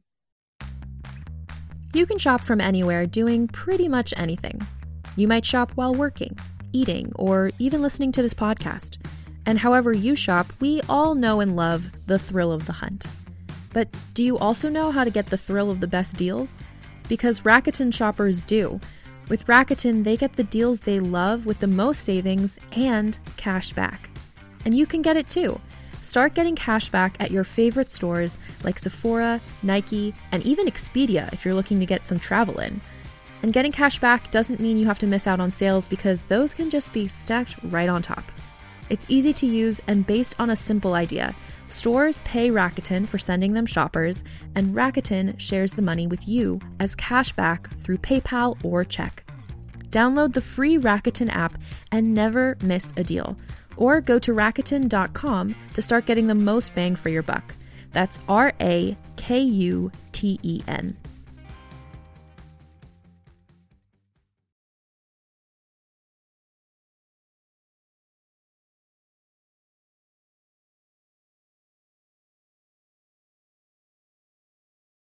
Speaking of bad Coke etiquette, did you not get that Valentine was on some sort of substance in this? She seems like sweaty and like she's breathless, and it's more than just the hot sex tape she's sitting on.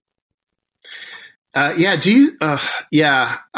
agree. This performance by Vanessa Williams is just weird, and not necessarily in a great way. So I watched this movie pretty closely, and being somebody that watches a lot of movies and TV, you can pretty clearly spot a bad ADR read. And Noel Nossock, our director of this film, I think does an impeccable job throughout. But the only time that I could identify an ADR additional dialogue recording overdubbed scene was the scene with Vanessa Williams. I don't think she was able to nail it on set. There's 2 with her that are really bad. There's one later on in the safe house as well that's like egregious. And, you know, while I definitely talk about these movies slightly to hate on them, for the most part, I don't like to throw individuals under the bus. But the sound mixing in this is fucking a nightmare. It's a nightmare. I agree with that, but it's also pretty clearly, like I said, ADR, and they probably could have spent a little bit more time to get that room tone right in the booth. But anyway, that was just one of the things I noticed about this scene. So then James goes to the agency to talk to Deborah, the big-time talent agent, but he's stopped by a big guy, a bouncer, in sort of it looks like a tuxedo, but it's not. And he calls Deborah on her office line and tells James that she's busy and he should make an appointment, right? He knows he's a cop, but he doesn't give a shit. Earl doesn't give a shit. So James then decides to start accusing this guy of being a criminal, which I thought was, again, a very just out-of-pocket choice from James. He's a good detective. I think he's got good understanding of human psyche and behavior. And he understands what happens if you aggressively push someone's buttons. You're going to get an unexpected response and something that someone who was thinking more clearly and more rationally probably wouldn't give you. You know what? I bet he sucked as a kid. Probably. You only wind up in this line of work if you kind of like sucked as a kid and you had to channel it into something. But basically, Earl, we do find out that, Earl is definitely packing. He notices that he has a gun on him. He says that he does this by calling him out, telling him that he needs to stop buying suits off the rack. So he goes straight for his pocketbook, really. He's like, "You're poor, Earl, and you have a gun. I can tell." So then Deborah does agree to take the meeting with James. Deborah's office is such a relic. It really, truly is. And on her desk is it's two cones. I don't know how to describe it, but just for all of our interior design people at home, it's like a mauve cone and I would say very dark purple cone. And I'm assuming that there's supposed to be some sort of signifier of like wealth and class, but looking at them, it's impossible to move forward. This era was so unfortunate for interior design. Yeah, this a great period detail that I think someone who was doing production design in 2020 would miss. This is something you only catch in the moment because it's actually happening and you didn't have much time to dress the room. An amazing piece. So let's play this scene between the two of them, 22:27 to 24:39. How do you do, Miss Taft? James Thompson. Tell me, where did you find Earl? Rent-a-felon? Earl is my personal assistant. Can't be too careful these days, Lieutenant. You never know what kind of, element might walk in off the street. 2 days ago, one of your girls was shot in the face. Suddenly, I don't like you. Well, if you don't like me now, just wait. I get better. I'd like some information on a Constance Hecht.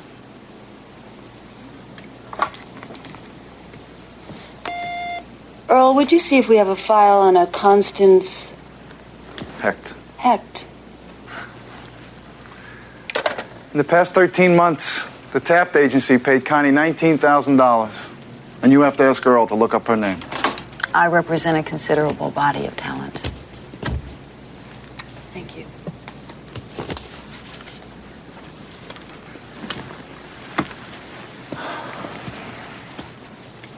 Let's see. So far this year, your Miss Hecht went out 3 times. She worked 2 conventions. The dentist in February, financial planners in April. She did a pictorial layout for Spanker's Quarterly.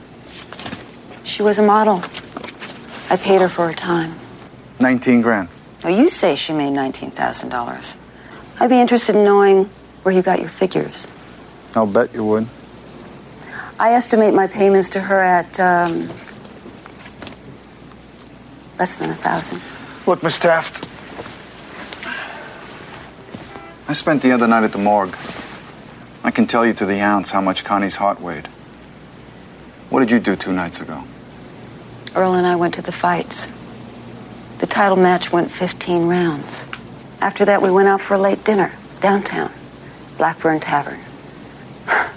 Earl ate 2 steaks. Well, thank you for your time, Miss Taft. My pleasure. Later, Earl. Have a nice day. So I love that Earl is her personal assistant. Yeah, it's we have to say, I think, sooner rather than later that our boy Earl here is none other than Uncle Phil from The Fresh Prince of Bel-Air. I figured that was who he was. I just wasn't positive. Oh, I'm positive. It's really clear, and his voice is very different as Uncle Phil than it is here in this movie. And I don't know what that actor's voice sounds like in real life, but I'm curious which one of those two is an accent, because they're both great.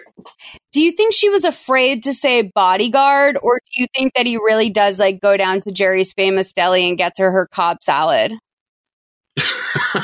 I think he's definitely a personal assistant. He's fabulous. He probably had a Palm Pilot, early Silicon Valley prototype. I think he's a professional man. Can I tell you, though, even just thinking about that, the Cobb salad from Jerry's Famous Deli fucking slaps. And I can't wait until we're out of this quarantine. I probably haven't had one in a decade, but I want that salad right now. Like right now. Didn't a really seminal deli in LA just close during quarantine? Oh, so much closed. Nate and Al's? No. Swingers closed. It just isn't as. I saw that, but there's a specific deli I'm thinking about. Anyway, I'll try to look it up while we're talking. Not Greenblatt's. No, Cantor's? No, I don't know. Oh, no. That would be. I don't think like the community would let Cantor shut down. No, but it's somewhere that's big. Our friend Eric Spiegelman would know. I'll ping him later. Yeah, ping him. What does that mean, by the way, ping someone? Probably not what I think it means. I'll shoot him a DM or something. I'll slide into his DMs. It's BlackBerry terminology, right? Like someone would ping you if you didn't answer? Probably. I think that probably sounds right. I'm not totally sure of the etymology of that term. I'm just asking you because it's something that I always hear people say, and I don't think I've ever really had the courage to ask anyone. So I'm being very vulnerable right now. But okay, I love that their alibi is that they were at a boxing match, which leads me to the ultimate question. What do you think about Logan Paul v. Floyd Mayweather? This is exactly, I've got 2 hours of material on this fight. No, the Logan Paul boxing thing is pretty interesting on a lot of levels. I think I won't get too into the weeds on it, but I'm excited to see where this fight goes. YouTube boxing is the best. It's so entertaining. I'm obsessed with it. I agree. That fight with that dude, Logan Paul, and Nate Robinson, the pieces that I saw on the internet were a spectacular thing to watch. Jake Paul. Jake Paul was the one that did that. Yeah, sorry. Yeah. By the way, so when they had their first fight, Logan and KSI, and Jake also boxed in that one too. Listen to me talking about sports. I actually bought the on demand. I guess it wasn't pay-per-view, but it kind of was. It was like a online version of that. But how much was it? Was it like $39.99? $10. Oh, it was $10. Oh, I would have done that in a heartbeat. Yeah, and like the best part is that there was so many undercards, right? So all of these YouTubers that are not fighters in any way were like, yeah, I'm going to get in the ring. I'm going to try it out. One of the most amazing stories that came out of that was this guy named Scarce, who's sort of like a commentary YouTuber. He lost like 80 pounds in order to be able to fight. And it was like, it was such like a victory to even see that he had trained that hard and like taken it that seriously. And so it's just so much like great human drama because these are people that they're very accessible. I feel like unlike most fighters, you really don't know their day in, their day out. But with the Paul bros, it's quite literally everyday bro. So there's so many ways to like figure out what's going on, their stories, what their lives are like.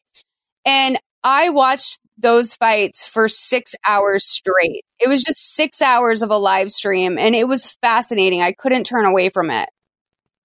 That sounds like something I should definitely check out the next time I have one of those. That was an incredible endorsement. I love it. It's coming up. So James meets Sarah at Connie's apartment. She was supposed to be side by side with him throughout this whole thing, so she's kind of pissed off, right? And she says that she doesn't think that this is where Connie really lived. There's nothing personal here. And then we hear Daisy meowing. And James has never been, he's kind of a Mark Graham type, right? Like he doesn't know how to deal with animals, right? He's like, hey, cat, hey, which is, I've gone from having Wags. Wags passed away not that long ago, but I did adopt an 11-year-old cat early on into quarantine and just recently got a kitten. And my cleaning lady is not a cat person. And I've had to slowly, we're still working on it, but explain to her that she can't talk to them the way that she did to Wags, where she's like, go to your mom or whatever. She would always say that to Wags, go to your mom, right? Martha, they don't give a shit about anything. Like you really can't yell at a cat. You can't tell them what to do. I don't know if they don't understand as much as they don't give a shit. They are so entirely unmoved.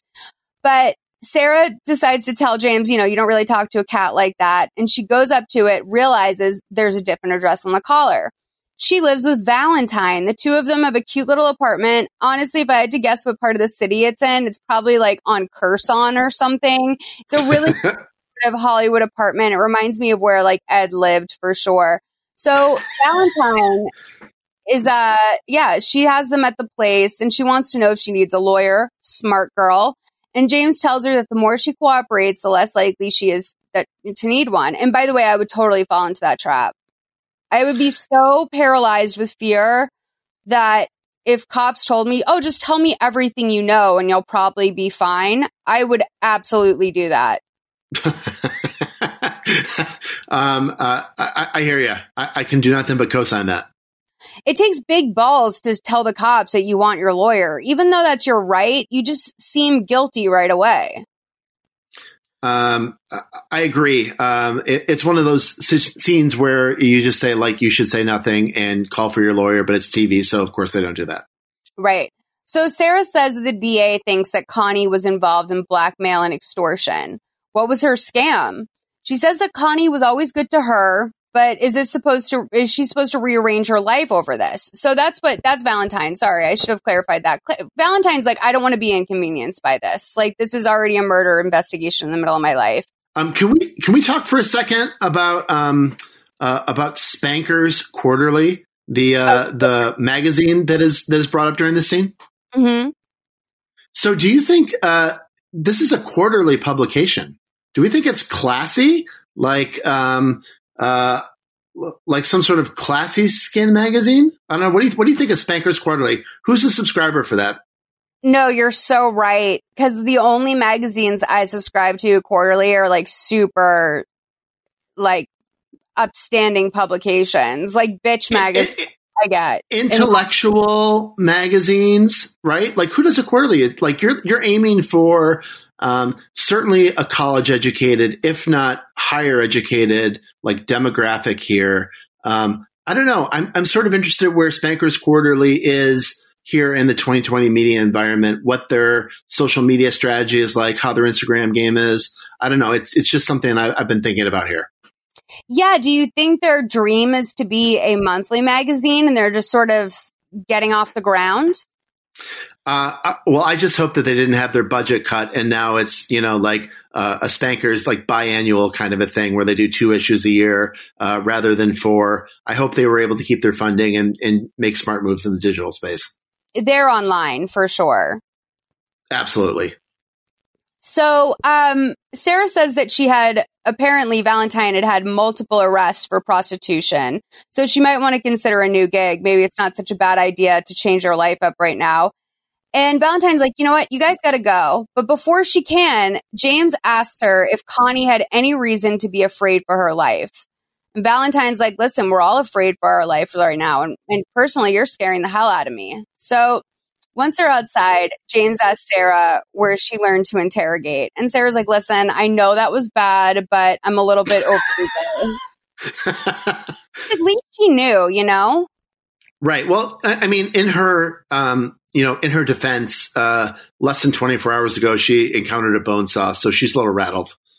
Right. And like less than 36 hours ago, she was never leaving her desk. Her life was going to be reading papers and using that MBA. And we see her life decisions and life choices spiral rapidly throughout the course of this movie. And James did something that I'm pretty sure is illegal, but we're going to let it slide because it's a movie. He stole an address book full of 14-digit numbers while they were in there.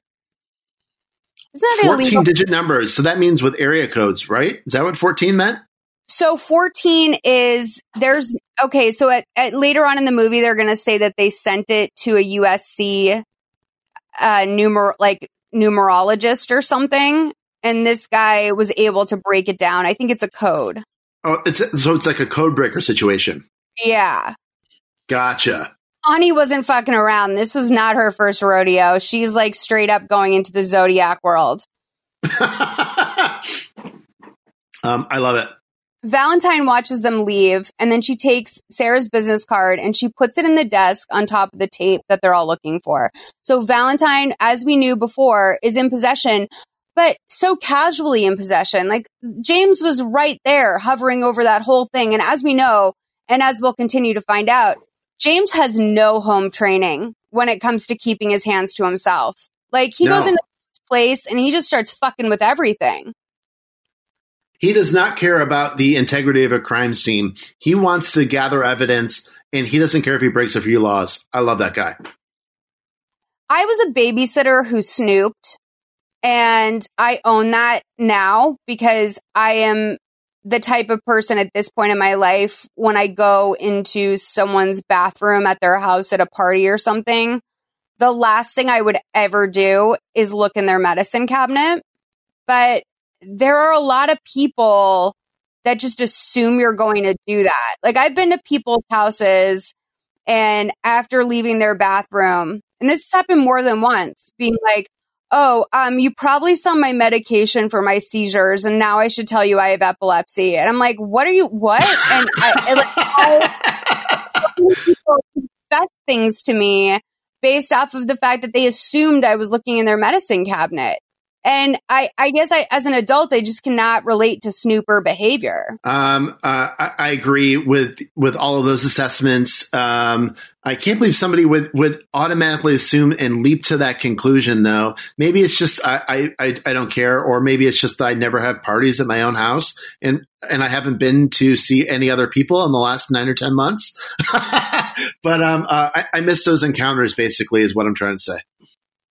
So you have kids. When you hire a babysitter, first of all, how much is in an hour now for a babysitter? In our neck of the woods, it's roughly $20 an hour. Damn. And do you assume that they are probably looking through your stuff? Yeah, I guess so, but I don't know. I guess I don't have very much that that I'm really concerned about hiding, I guess. But yeah, I assume they do that. They're really close with us, and they're great people. Okay, great. How old are they? I honestly don't know because I've never asked, but I would guess early 30s, early mid 30s. Oh, okay. So we're not talking like teens here, because teens will really ransack your place. No, not teens. So Sarah tells James that up until now, she's mostly done white collar crime cases, but that's why that's not why she became the DA. She has big career goals for herself. And a lot of the cases that she wants to do that will take her to the next level, they're usually given to the bright boys. And there's no tougher case than this right now. So this is what she needs to do. And they get to her house. He's driving her home, and he invites himself in for a drink. And she's like, okay, fine, one drink. And I will say that this was the only time in the entire film that I thought maybe there was some sort of flirtation happening. Yeah, it's just a weird dynamic. I mean, I guess I got to ask, if you, Miles, were thinking of sort of the prequel to this movie, what happened in the, let's say, 3 to 6 months before the events of these couple of days happened to this woman that sent her on this path? Because to your point, she was like educated, very career driven, seemed to know like where her North Star was, but had to change things up radically for some reason. I feel like a lot of juicy shit came across her desk, and every time she tried to pursue something, it went to some guy in the office. Like that. Totally. Yep. That's not a movie, but that's definitely probably the reality of what happened. Is like she's just been patiently waiting to get to the next level. And this is the first thing she could see herself sliding into organically.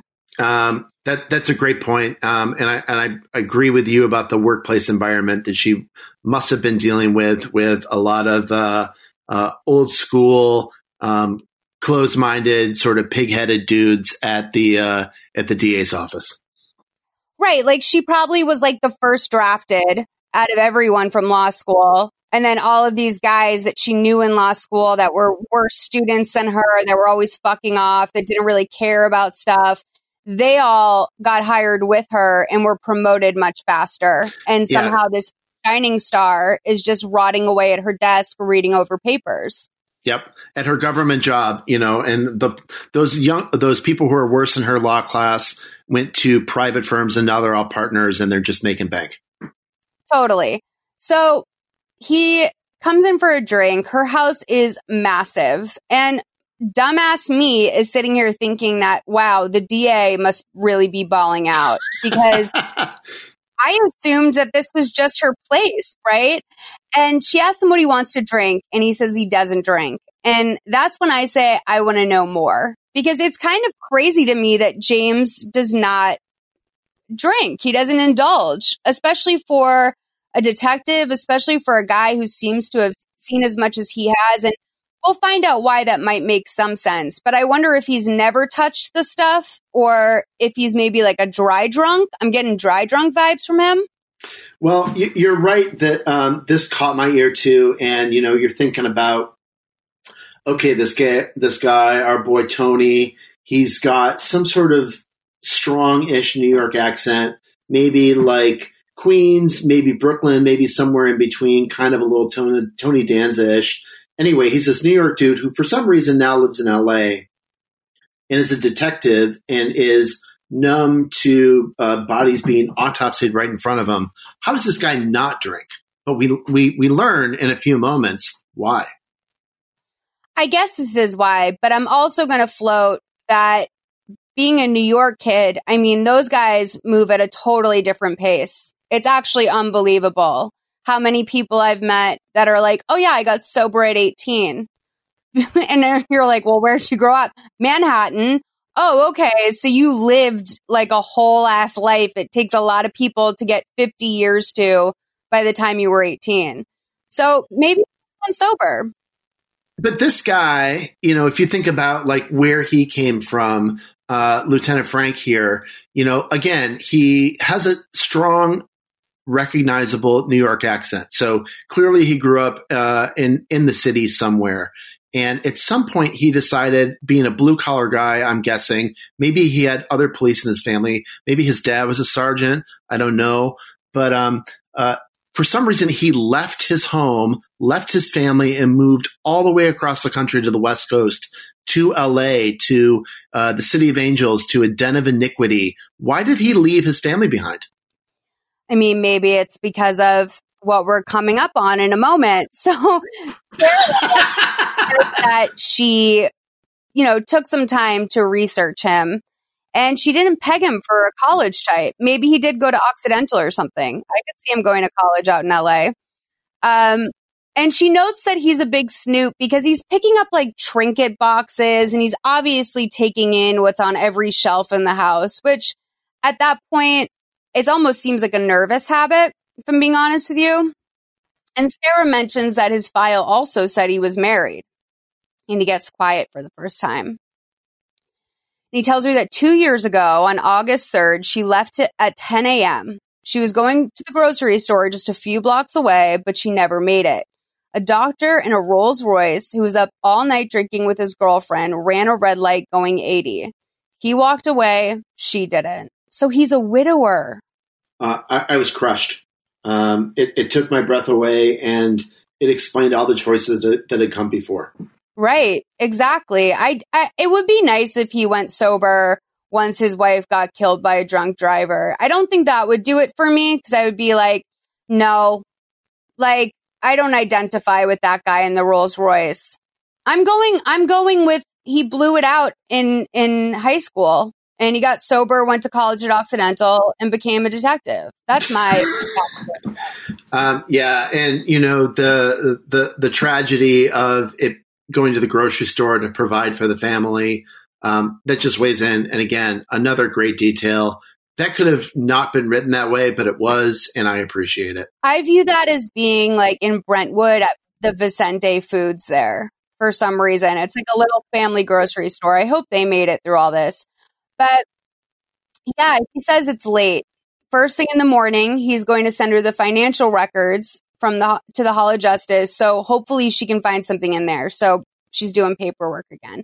But right before he walks out, Sarah's dad appears, and he's old. He's in his bathrobe, and she introduces them. And James is like, well, you got a lovely daughter. And he leaves. And at this point, I assume that the dad might be maybe senile or something, because he asked her, oh, are you bringing your work home with you these days? And she's like, it's just work. And he's like, well, I hope that's all it is. And it's such a strange interaction. And sort of like below the radar in a lot of ways, that I almost assumed that they were hinting towards him being senile. And maybe even part of me still believed that this was her house and he was just living with her. Yeah, it was an interesting scene on on a lot of levels, and yeah, I just think that that guy, it was a weirdly slut shamey kind of way that he said that about you're bringing your work home with you. That I don't know that it made sense to me from a father-daughter perspective, but then again, this guy was clearly well-to-do. Made a lot of money in LA. I'm guessing, to your point, he was old. He was probably in his 70s or 80s, which means he probably made his money in the 30s or 40s in LA. So he'd probably seen some weird stuff, some Chinatown level kind of gangster shit going on, and knew some things. For sure. So Grace and Valentine meet up with the guy in what I would call a mansion. We're going to, I guess, our movie's version of someone I believe you introduced me to, Jason Gummy Bear Davis. This man, Larry, is I believe, actively trying to give himself a heart attack. He has this spread of bacon and eggs and toast and all sorts of breakfast crap. And he's eating it in such an aggressive manner that I'm not even sure he's chewing. Was that all breakfast stuff? Were those ribs? It seems like he had barbecue sauce on his lips. I thought he had bacon and eggs with some sort of ketchup or something, maybe. Maybe it was a hot sauce kind of material, but he definitely had sauce of some sort on his lips. Yeah, I might be projecting because I love bacon and eggs. Who knows? Did you recognize the actor who played this guy? No. Oh, really? Okay, so this dude is kind of a famous cult actor. His name's Walter Oklowitz. And he's probably best known for he was in Twin Peaks. Right. In the original series, he was Jacques Renault, who was this French dude who was sort of the pimp for Laura Palmer, the famous Laura Palmer at the center of Twin Peaks, of course. And anyway, this dude is a classic scumbag. And he plays, again, sort of a very similar underworldy pimp kind of type, also in Twin Peaks. And for people who listen to this podcast, you might know him as Dougie Boudreaux from Grace Under Fire, because you'll be surprised what people call me out for not knowing. They'll be like, Damal's Grace Under Fire, and I get a DM that. No, you're right. I mean, we all know I'm an idiot. Half the time when I'm like, oh, she was on a soap, it's for you guys. I do it for you. So let's play this scene. He's wearing an Adidas tracksuit at a marble table. It couldn't be more perfect. 30-38 to 31-55. So listen, Lenny, I think we better establish some ground rules here because we intend to sell to the highest bidder. I don't suppose you'd like to tell me just who's going to be doing all this bidding? Well, for starters, you. All right, say that, Valentine.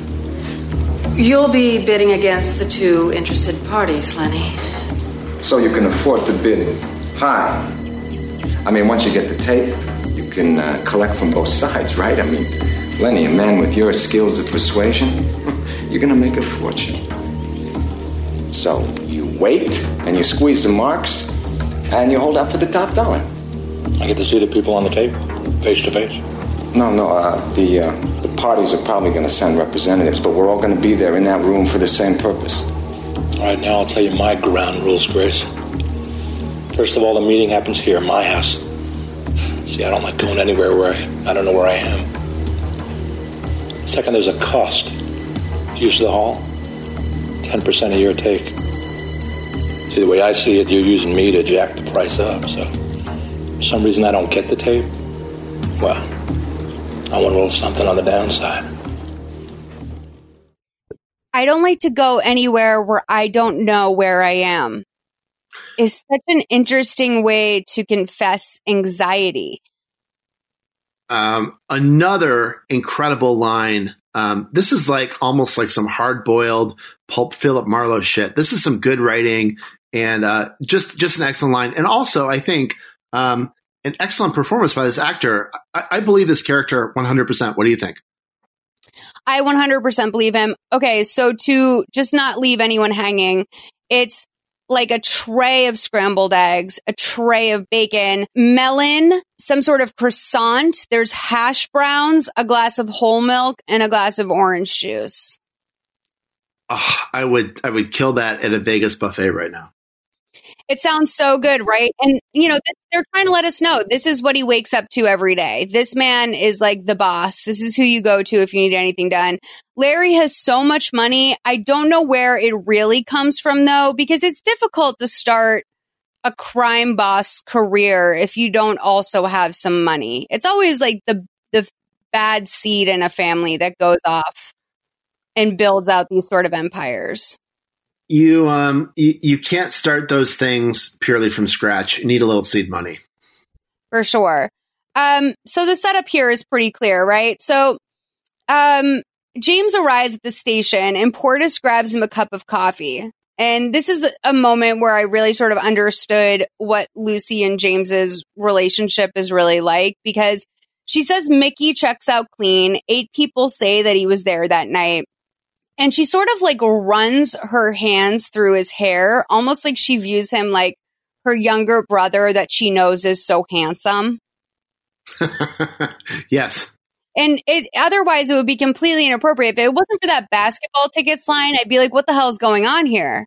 It's like a madhouse in here. You can't just like run do you think you work at Gawker Media? You can just touch your coworker like that? James is doubtful because $100 buys you a lot of friends when beer is 80 cents a draft. I heard that line, and much like you did, I wrote it down. I circled it. 80 cents a draft. Can you remember though? That's a great deal. What is a pint these days? I haven't been to a bar in a long time, but I'm guessing it's got to be $7 a pint out here in New York. Or are we talking Bud Light, or are we talking like a craft beer? Probably something that's a step up from Bud Light, but not quite a really hard to get draft. $4 or $5. Those are probably like $9. Those hard to get ones. Yeah, $4 or $5 probably. Yeah, it's insane. And now that I look back, it's like, it makes me wish that I went to college in the 80s so bad, because I feel like it was just easier to run beer specials like that. And also health codes weren't so crazy. Like, I knew that at Marianne's, like the Boston College bar, I knew that they were recycling the cups a lot. That was definitely like a known thing. But beers were still like $2-3. Dollar drafts were like a huge, like that would bring people out majorly, is dollar drafts. The biggest night at my college, I went to the University of Michigan in Ann Arbor, Michigan. There was a place called Touchdown Cafe, and on Tuesday nights they would have dollar pitchers, and that was a big night. You go, you line up early, you get in line, you make sure you get a table, and you drink, 7 or 8 pitchers for $15-$20 with tip included. That's nuts. It's nuts to think about. And I mean, you obviously, I think your prices are even more steep in New York than they are here, but it's really interesting. I spend a lot of time on Reddit of all places, and where I think $50 will take you in this world is so different than most of the country. Like, I've wound up in so many conversations where I'm like, $50, that's it? And people are like, $50, like you could spend a weekend on that. Like, you could leave town for a weekend with $50. And I just don't operate from that place. I can't imagine the freedom that existed in the 80s that I wish I had experienced. No, totally. We get pizza every Friday night here at my house, and we get 1 cheese pizza for the kids because they don't eat pizza with anything. My wife and I get a pizza with like 2 ingredients, and that's basically it. We usually get 1 other slice for something, and it's $50 with delivery every week just for that. For sure. Yeah, for sure. What are your toppings, dude? They have a really, really good tomato pizza. So fresh tomato, nice slices that sort of sit right on top with a little bit of some nice green elements to the pie. It's great. It's incredible. That's delicious. Yeah, I am so jealous of your pizza situation. Are all those dollar slice places shut down right now? I would assume so. I have only been to Manhattan once since the early part of March. And the day that I was in there was to quickly go to work for something. But I would imagine most of those places are closed. The day that I went in, it was a total ghost town. I walked like 7 or 8 blocks up 6th Avenue, right in Midtown Manhattan. I saw like 1 or 2 people. There was nobody there. It was so weird. It's so bad right now, dude. Like here, they keep like having to slap away our privileges. Like some small privilege will get back. And it really is like having bad kids in your class where, the teacher's telling you, you guys aren't going to get recess. And then there's that one kid that's like, no, I'm going to keep doing what I'm fucking doing. And then no one gets recess. It's the fucking worst. And by the way, recess is also the teacher's lunchtime. So no one enjoys this punishment. It's like, it's honestly, LA's really fucked right now. 1 in 140 people apparently have COVID in LA County, which... yeah, it's a bad situation right now. I do live in Glendale where I feel no one comes in and no one goes out. So I have I feel a little bit safer, but I only go one place every week and that's my chiropractor and I come right home just hoping I can someday see my family again, which is like not something I ever thought I would say. Like I'm just dying to go see my family. Have you seen your mom this year?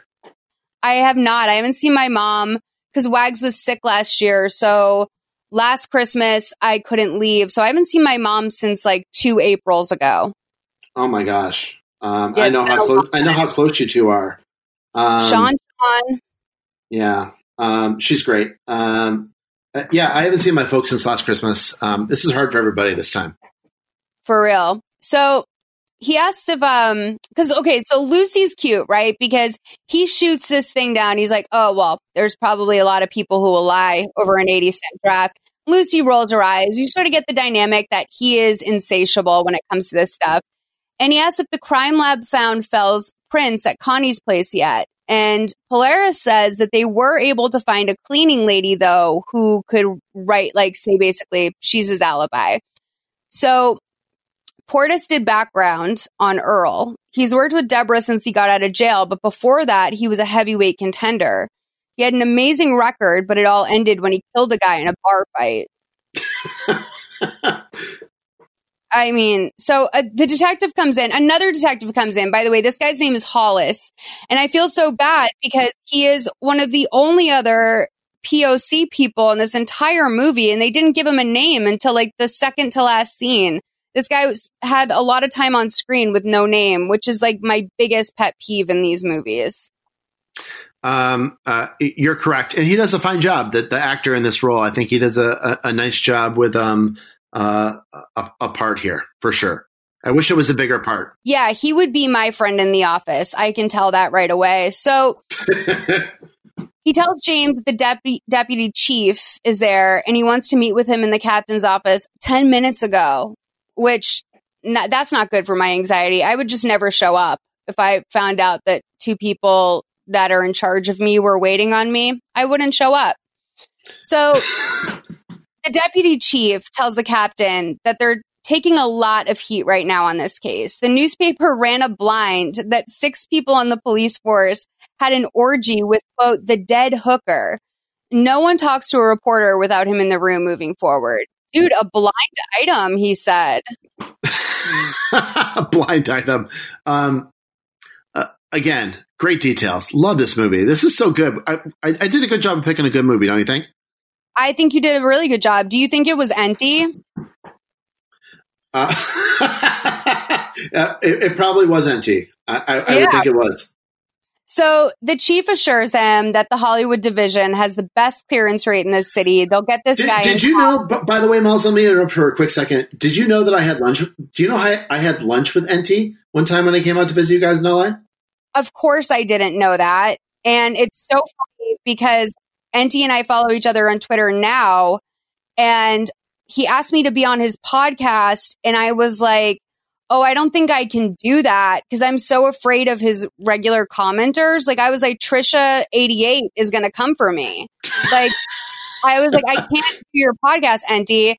And now I regret it more than everything. So you've met the man, the myth, the legend. I met NT, I think it was either late 2007 or early 2008. We went out to lunch. And yeah, it was early days of NT, and it's great to see him still doing fantastic items. Yeah, so if you guys aren't familiar, Crazy Days and Nights, it's like the blind item website. Whenever I talk about blind items, I'm probably talking about Crazy Days and Nights. And he has been up for a very long time, very loyal following. I would say OG blogger. Richard Rushfield is in touch with NT, and like the whole him thing that happened is crazy. Do you know that the story behind him? I don't know that story. No, I've missed that detail. So the hymns, it was like HIMMMM, 4 M's, right? A lot of people assumed that this guy who would write in, and he had some real deep cut Hollywood blinds, like going back to like Marilyn Monroe. Okay. And a lot of people assumed the hymns were Robert Downey Jr. I do know the story. Yes, you're right. Okay, thank you for reminding me. I remember this. And then him wound up to be so sadly a schizophrenic man who lived in like Appalachia, I believed. And once he passed away, his sister found his accounts and realized what he had done and emailed NT and said, like, I'm so sorry. Like, my brother was doing this. I didn't know. Whoa, I did not know the twist of that story. That's incredible. I need a 30 for 30 on that. No, for sure a 30 for 30. Yes. I need like a 60 for 60 at least. So the chief assures him that the Hollywood division has the best clearance rate in the city and they'll get this guy in time. And the deputy chief says that they need an arrest now. And James is like, you know, kind of like fucking around. He's like, yeah, should we cuff Mickey and parade him around for the news? And the deputy chief is like, listen, thinking about taking this case downtown. I can assign a much larger task force to it. And the captain tells him, please give me 48 hours. We've already got someone undercover. And the deputy chief agrees, okay, 48 hours and that's it. And then James asks the captain, like, what the fuck is that? You're lying to the brass now? And he's like, no, we just need Lucy to go undercover. And he's like, but she's never done any sort of undercover work before. The captain's like, listen, she's a fresh face. It could work. Make it happen. So Lucy has been thrown in to do undercover work, which is such a dream of mine. If I was anywhere near cool enough to do it, that would totally be my dream.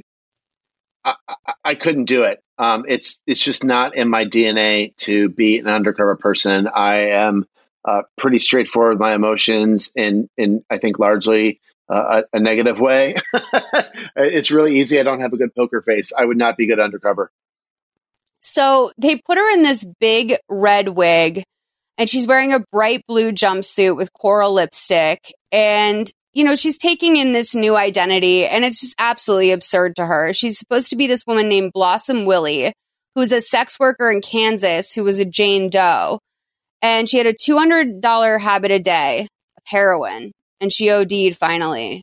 And the police are holding back on letting the press release out about it, or rather the press report about it, so that she can use this identity, which I didn't know that's where they came from. That was a good detail in this movie. $200 a day, that is, by my rough math, 200 drafts a day. I'd rather drink 200 beers, I think, than get smacked out for a whole day, especially at that price. What do you think? Yeah, for sure. But like, what's the inflation on that? Because that's when it'll really hit. Like $200 a day to me right now that seems unmanageable. But $200 a day in 1989 dollars. If you go by the math of a beer costs less than $1, when a beer we think costs $6 or $7 today. What's that? $1,800 a day. That's a pretty healthy habit, huh? Yeah, that's for real. Oh, it's $419.98 if your drug dealer takes pennies. But yeah, that's a serious habit. It's always hard for me to believe too when people have built up that tolerance, especially in 1989. I don't know if you guys were in fentanyl land yet or not, but that's pretty intense if you're ODing on a $400 heroin habit a day. Yeah, it's unfortunate. But this actress who attempts to pull off this role, you're right, she is less than confident in her persona. So James wants her to go down to Deborah's office and apply. And he tells her on the way out, shake it, but don't break it. And that's going to take on a whole new meeting because we see Lucy walking through town. I'm assuming Beverly Hills in her getup on the way to Deborah's office. I love this jumpsuit, by the way, in motion. I loved what she was wearing. And she's crossing the street when out of nowhere, a car comes speeding at her. And by that, I mean literally at her. Like, this is a car that is 100% meant for her. She gets hit and goes flying through the air. Her body hits the pavement hard. And they sold this to me for even like Lifetime. They're so bad at it normally. Like every dead body sort of winds up in that standard, like one arm up, one arm down, legs splayed. They had this body hit the ground in a way I've never seen before. She hit it like a little walnut. She was all bunched up. Again, our boy Noel Nossock, the director, great stunt here. Legitimately a good stunt, to your point. It runs in slow-mo, which is great. There is a black Trans Am just caroning down the street, going super fast. And an interesting detail here in the script, later when they describe what happened in this awful incident, they say the car was going 80 miles an hour at least, which coincidentally is the same speed as Lieutenant Frank's wife was hit when she died going to the grocery store. So I thought that was parallel, right? I'm so glad you caught that because same. I was like, oh my God, is this all related? Apparently, according to James, he says that in the report that she broke every bone in her body. And I believe it with that stunt. So this was not, to your point earlier, not a dummy. This was a real person, and it was a really, really good stunt. And during the stunt, the shoe of the stunt person comes flying off in the air. And so when they do the insert shot later where they actually show the actress crumpled up on the ground, her shoe is also off. Great job by the continuity editor. 100%. Like, if this was today's Lifetime, that would have never happened. No way. So, attention to detail. This was obviously, he calls it, this is a warning shot. Stay away.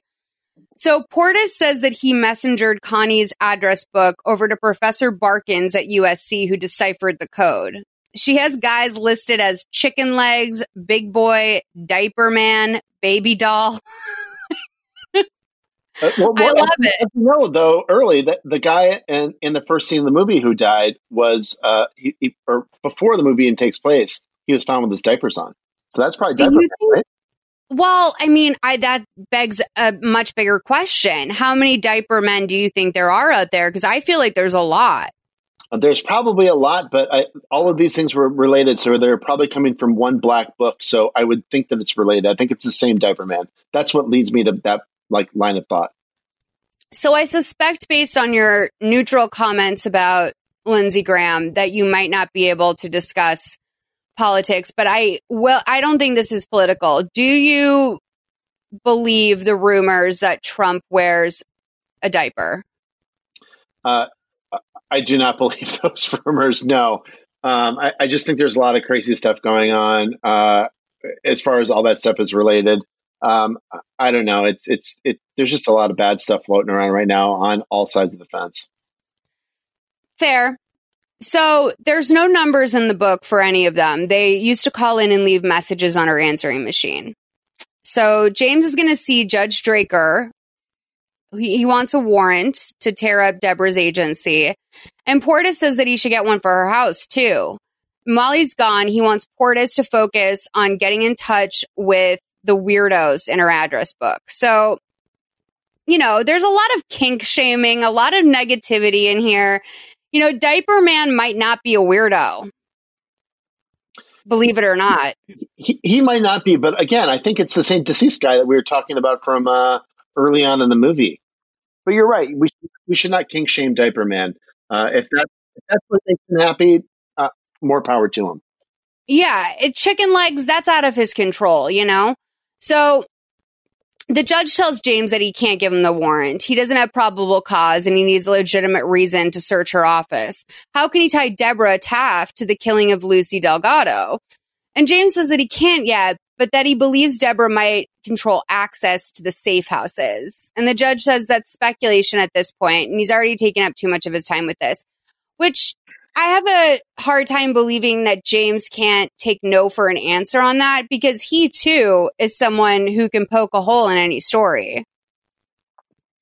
I agree. But this is a good spot of plot development here. We're in good hands right now. So James tells him he's not listening to him. He hopes nothing comes up that will change his opinion of him. And he's like, "Are you fucking threatening me?" And he's like, "You're a judge. You decide." Great line. Great line.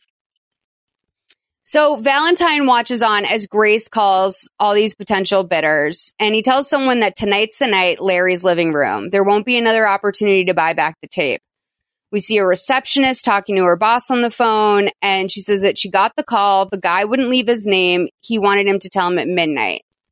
And then we see this like young, preppy guy. He looks like every guy that probably went to school with JFK Jr. back in the day and did coke in the 80s, like sort of like, polo shirt, yuppie type guy.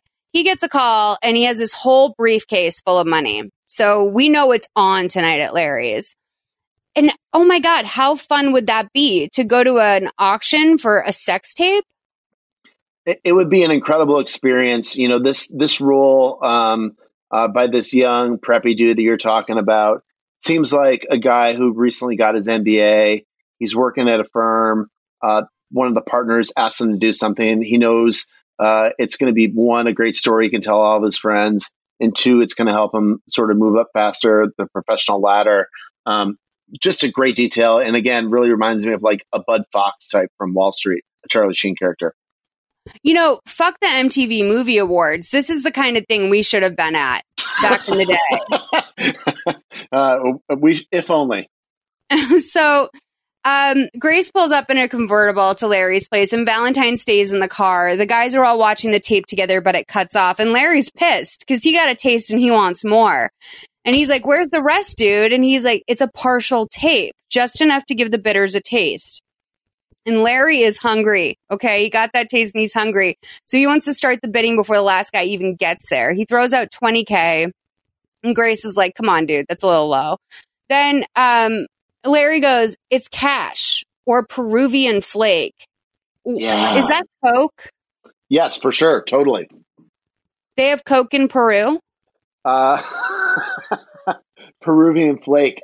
Absolutely. So yeah, this dude, this Larry character, Walter Oklowitz, another parallel with his character in Twin Peaks, who's named Jacques Renault. Jacques Renault is also a Coke dealer who's moving white into the town Twin Peaks via Bobby Briggs, who is Laura Palmer's boyfriend.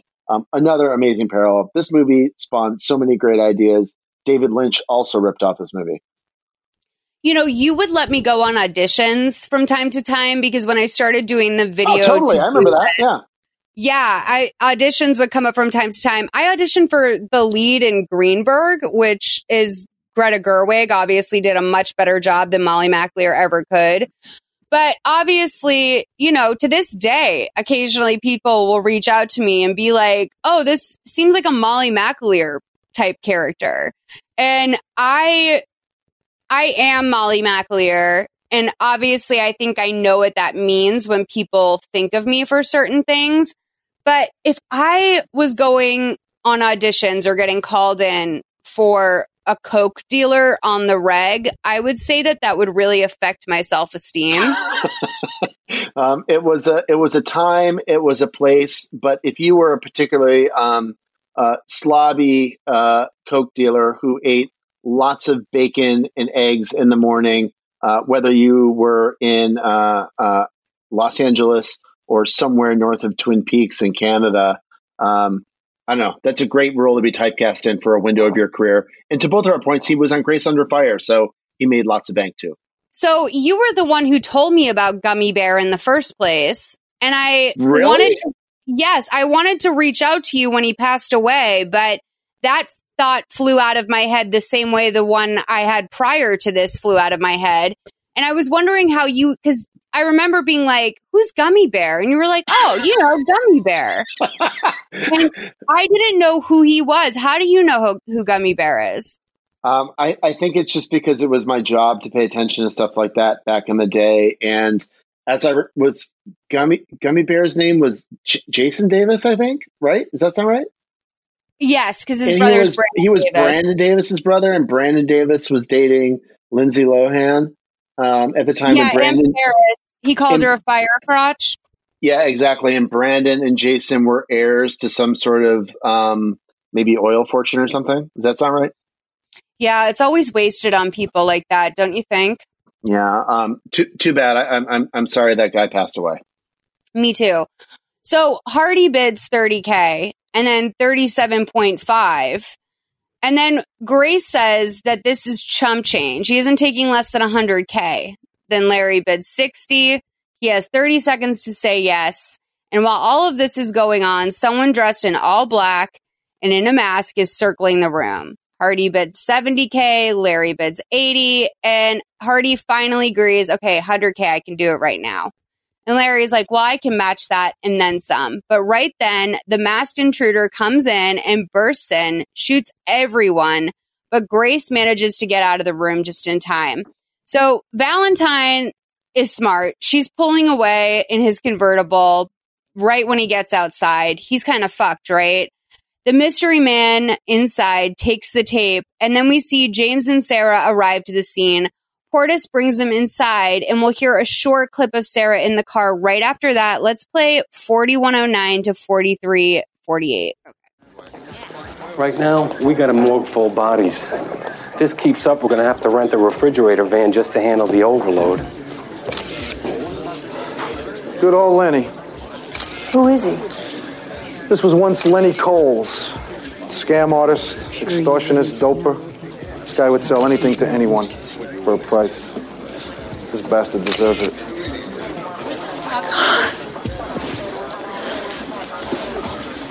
Listen, Sarah, why don't you wait out by the car, okay? There's nothing for you to do here. Okay. Okay?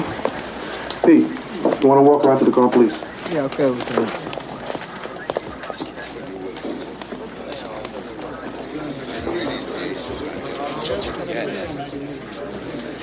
So who's the uppie? This was Roger Hardy. All we got on him is a wallet, and he doesn't come up on the computer. Straughter's going through the home address looking for the next of kin. Ready, I want the ID and those prints right away. James, figure Amazing Grace for tonight? Or for Connie Heck? Maybe both of them. Wrap it up in one neat package. He's mean enough.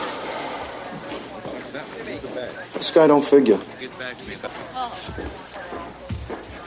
Anything yet? James, I'm so sorry. I know it's totally unprofessional to throw up all over the scene of the crime.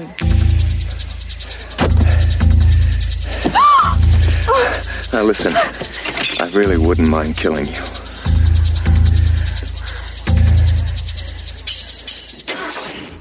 All right, so Miss Thing over here finds herself waking up in the back of this car after just puking, which is so relatable.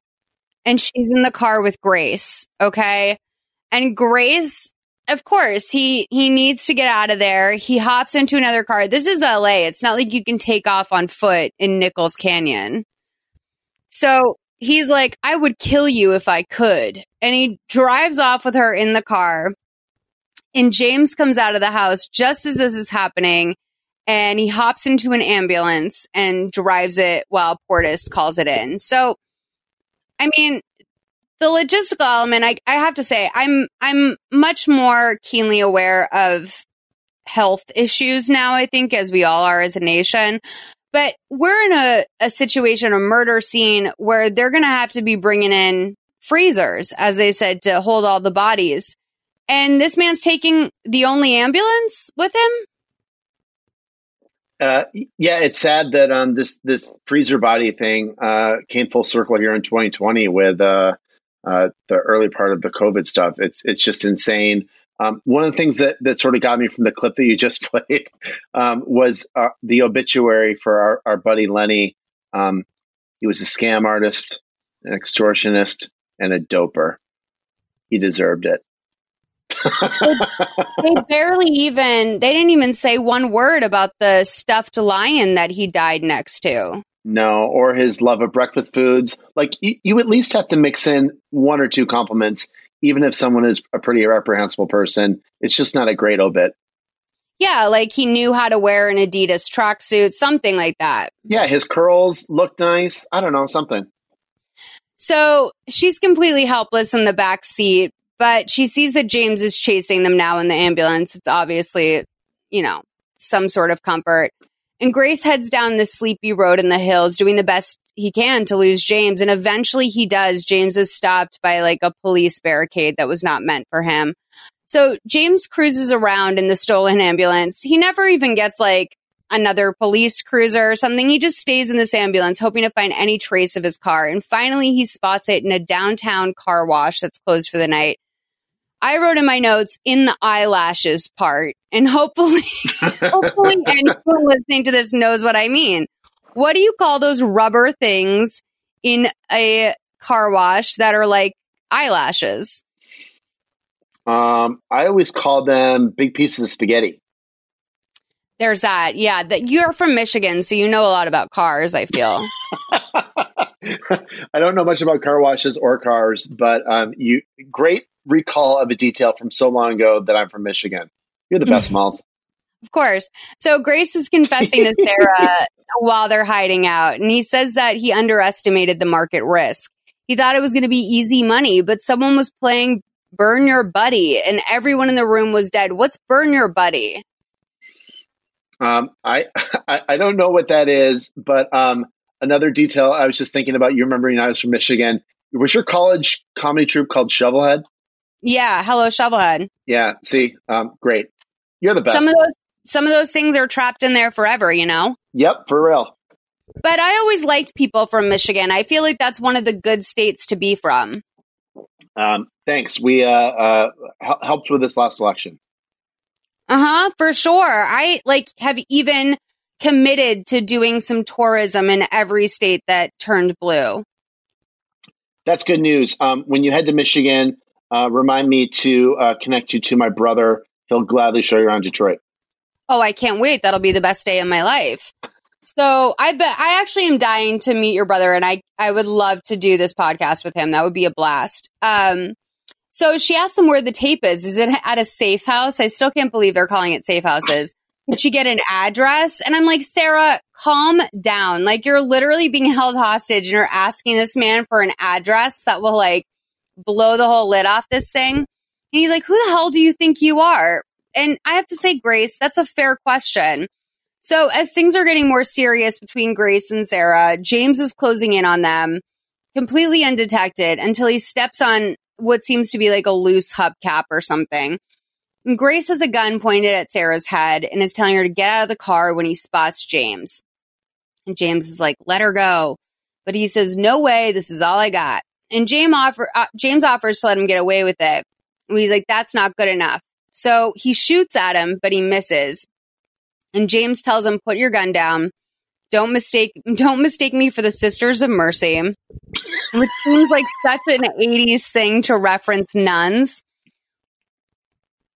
Like, this was really before the Catholic Church got burnt up. So you could still reference nuns without there being like a heavier connotation to it, I feel. Sure, but this was also around the same era when Sinead O'Connor ripped up a picture of the Pope on SNL. That is true. I think Sister Act bought us a lot of goodwill. Indeed. So Grace spots the button to turn on the car wash, and James gets caught up in those spinning brushes, which I fell in love with the idea of people getting caught in a car wash as a comedy moment during a movie called Menu for Murder, which was written by my favorite Lifetime movie writer, Dwayne Poole. Ooh. And it's fantastic. It's like Morgan Fairchild. It's like all of these fantastic 80s actresses, and it's fully high camp. It's like unbelievable art. The movie's incredible. But they use this device, getting caught up in a car wash. So funny. He gets thrown to the ground. But finally he emerges and he shoots Grace twice in the chest. Sarah lifts her head up for some reason at the end of this scene when she looks at him, and she looks disappointed. And it's difficult to track why that look is. Is it acting? Is it direction? Is it a misunderstood thing? And it makes the way this movie goes make a lot more sense. Yeah, I think part of it is, again, I love what you said earlier about not trying to bash individual performances. But I think it's part of why Lisa Hartman's career didn't really continue much past her phase when she was like really young and really, really hot, if that makes sense. Mm-hmm. Yeah, that makes sense. Although I think she did kill it as a snow owl on Masked Singer. By the way, my favorite show. It's so good, Mark. Do you not love it? I've seen a couple eps because I think that we were watching Lego Masters on Fox, and we saw a lot of promos for Masked Singer, and so my kids got into it. And so I've seen a couple episodes sort of by osmosis. We would have been so horny for that show at Defamer. That show would have been everything. Oh, for sure. The reveals, like, it's unbelievable. So the deputy chief tells the captain that he's taking the case a day early. And he says that the police commissioner is pissed that the best witness they had is dead, which, like, fair. That is fair. And the captain said he was promised 2 days, but the deputy guy, he's like, no, you already blew it. They already lost Officer Delgado. We're out. So once he leaves, Sarah walks into the captain's office and says that she wants a word with him. She is free of James. This is an independent move she's going for. So we see James and Portis are catching up, and Portis says that the Nichols Canyon shooting looks like it was done by a single shooter. Took out the wise guy and the yuppie and got out fast. No business card, but it looks like a pro did the hit, right? So they run into the other detective who we've seen, Hollis, and he says that the crime lab ran the tape box for prints. Lenny, Grace, and Valentine's prints were all on it. Valentine isn't home, but they've got people staked out at her place. And then they run into the chief, and he tells James that he messed up big time. He blasted the material witness of 2 homicides. He's like, well, what was I supposed to do when a suspect pulls out a gun? Write a letter to the mayor deploring urban crime? Which is kind of like, you know, it's a real fuck you answer. I liked it. And he tells him that he's taking the case and he excuses himself. So then Sarah and the captain tell James that they're moving forward with a new plan. She's going to go undercover. And he thinks this is insane, rightfully so. I mean, they did just kill Lucy. She's inexperienced. If she dies, what are they going to do to them? So she says that this is the best way to go. She's familiar with the case. She's an unknown face. She can go to Deborah Taft's agency for an interview and just see what happens. So James tells her that this isn't a bright boy move. Is bright boy an expression? That one perplexed me too. I'd never heard that before. But again, I think we do have to call once back to the writer. What was his name? James something? Steven Zito. Steven Zito brought out a third act hooker turn, which, I mean, if you could hear my applause through my AirPods, that's what I just did. A third act hooker turn. This movie is heading in the right direction. It really is. And I think, honestly, now that I think about it, bright boy just means smart guy. Oh, yeah. Okay. Yeah. You're right. It wasn't an era-specific reference, I don't believe. He had so many lines in here where I was just, I was like, oh, the reference must go over my head. But I think they're original to him. A bright boy move. That's great. So James tells Portis that he needs a new identity for Sarah. Not the way they did with Lucy. They need to do this themselves. There's way too many people downtown, and that allows for leaks. Great call. So he tells the other detective, Hollis, to call the Wayne State Jail, ask for Rick Harkey to set up a bogus file for Sarah Ramsey. And then he tells Portis to call a 7-day detox center and ask for Harriet Curson and tell her that he says hello and to set up a bogus file under the same fake name. Now, when he says call the 7-day detox and tell Harriet I said hello, I was like, oh, is that what happened? Yeah, there were definitely undertones. I think you brought this up earlier that Lieutenant Frank was sober because his wife died in a drunk driving accident, but also because he might have, again, in another call out to Basic Instincts, Nick, who, as we all know, likes to fuck on coke. This guy had some drug issues in the past, for sure. Yeah. So then James calls someone named Lorna, and he needs her expertise. He's like, no one will know you're involved. I need you to do a job on a buttoned up DA and turn her into $1,000 a night call girl. She'll have 24 hours to do the job. So then I think James and Sarah are in Santa Monica, and he gives her the rundown. She's just come in from Indiana and checked into this hotel.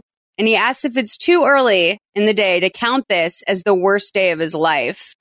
And Sarah's like, what? I mean, come on. Like, is this really worth it? And he says, listen, after what happened to Lucy, that was my fault. And Sarah's like, it's a hit and run. How could that possibly be your fault? And he says that whoever killed her, he's going to take them down. And that's the only way he's getting off this case. In the meanwhile, they're going to take care of her. They're headed into this hotel when this older woman greets them. It's Lorna. He gives her a kiss on the cheek, and he introduces her as Mrs. John Richardson Hanna, which this is what makes me think this was a backdoor pilot, if that makes sense.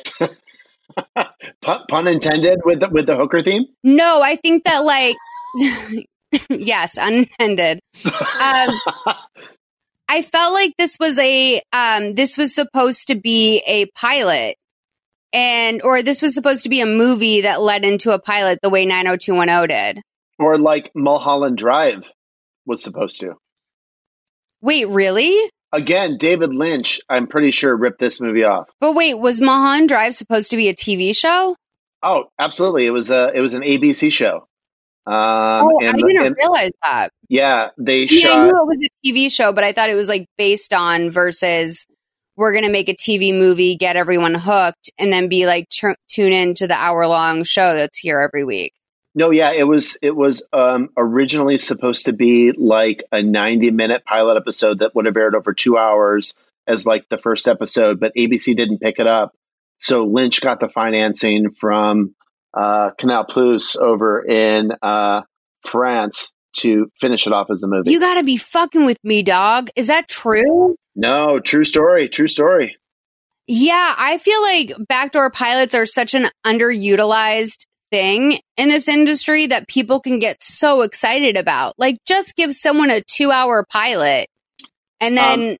one of my friends, this guy named Nick Nadel, is doing a podcast all about backdoor pilots. I will find the name and I will text it to you later. Please. And we will link that in the description of the show because I am obsessed with backdoor pilots. I talk about them probably every week because you can tell that every fifth Lifetime movie was supposed to be one, the way that they did with The Client List and Jennifer Love Hewitt. Yes, totally. So let's play this scene when Lorna is helping her, become a real woman in the hotel room. 54 minutes to 55:51.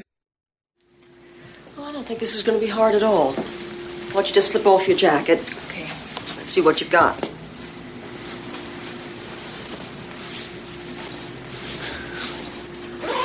Oh. I didn't really know what to bring, so... I see you've never taken any fashion risks. Juana's going to tell you everything you need to know. I'll see you later. Where are you going? Lunch. If you're a good girl, I'll bring you back a pastrami on rye. You owe me dinner at Le Grand Triomphe. That place still open, huh?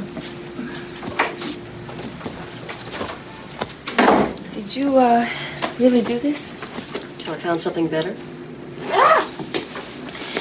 What's going to be expected of me? You're going to find yourself smiling a lot. After the small talk is over. The rest is negotiable. You can always say no.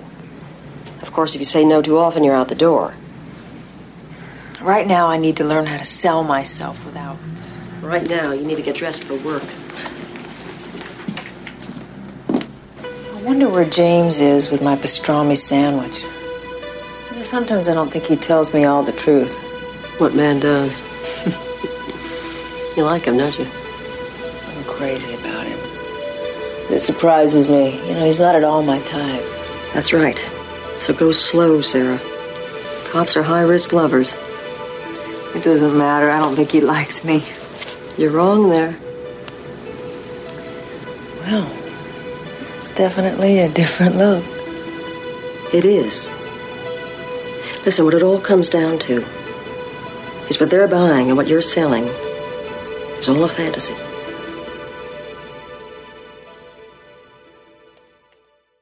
Okay.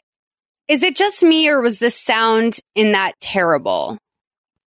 You're correct. The sound wasn't great by any stretch. Yeah, from scene to scene, it really varies. And I understand why, just from I'm trying to be very patient, obviously, because it's so easy to make mistakes. And they are translating this from a totally different video format to digital. So there's going to be some stuff lost in the mix, but it's jarring when from scene to scene. And then of course it provides unintentional comedic moments when she's saying, I really want a pastrami sandwich. And it's so clear versus the whole rest of the scene. I mean, it's kind of great. I did not know at all, and call me, what I obviously am, which is very dense and probably kind of a moron. I had no idea that these two were going this way. I mean, of course it makes sense, but they didn't seem to have that sort of relationship to me. Yeah, you're right. They definitely have more of a brother-sister platonic kind of vibe between them.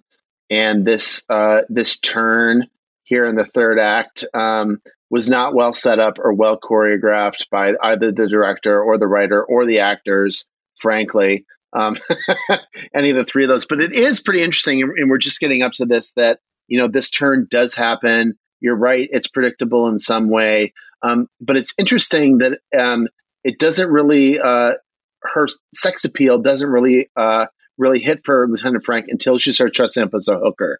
That's a semi-concerning part of this movie that doesn't get fully addressed. I agree. It's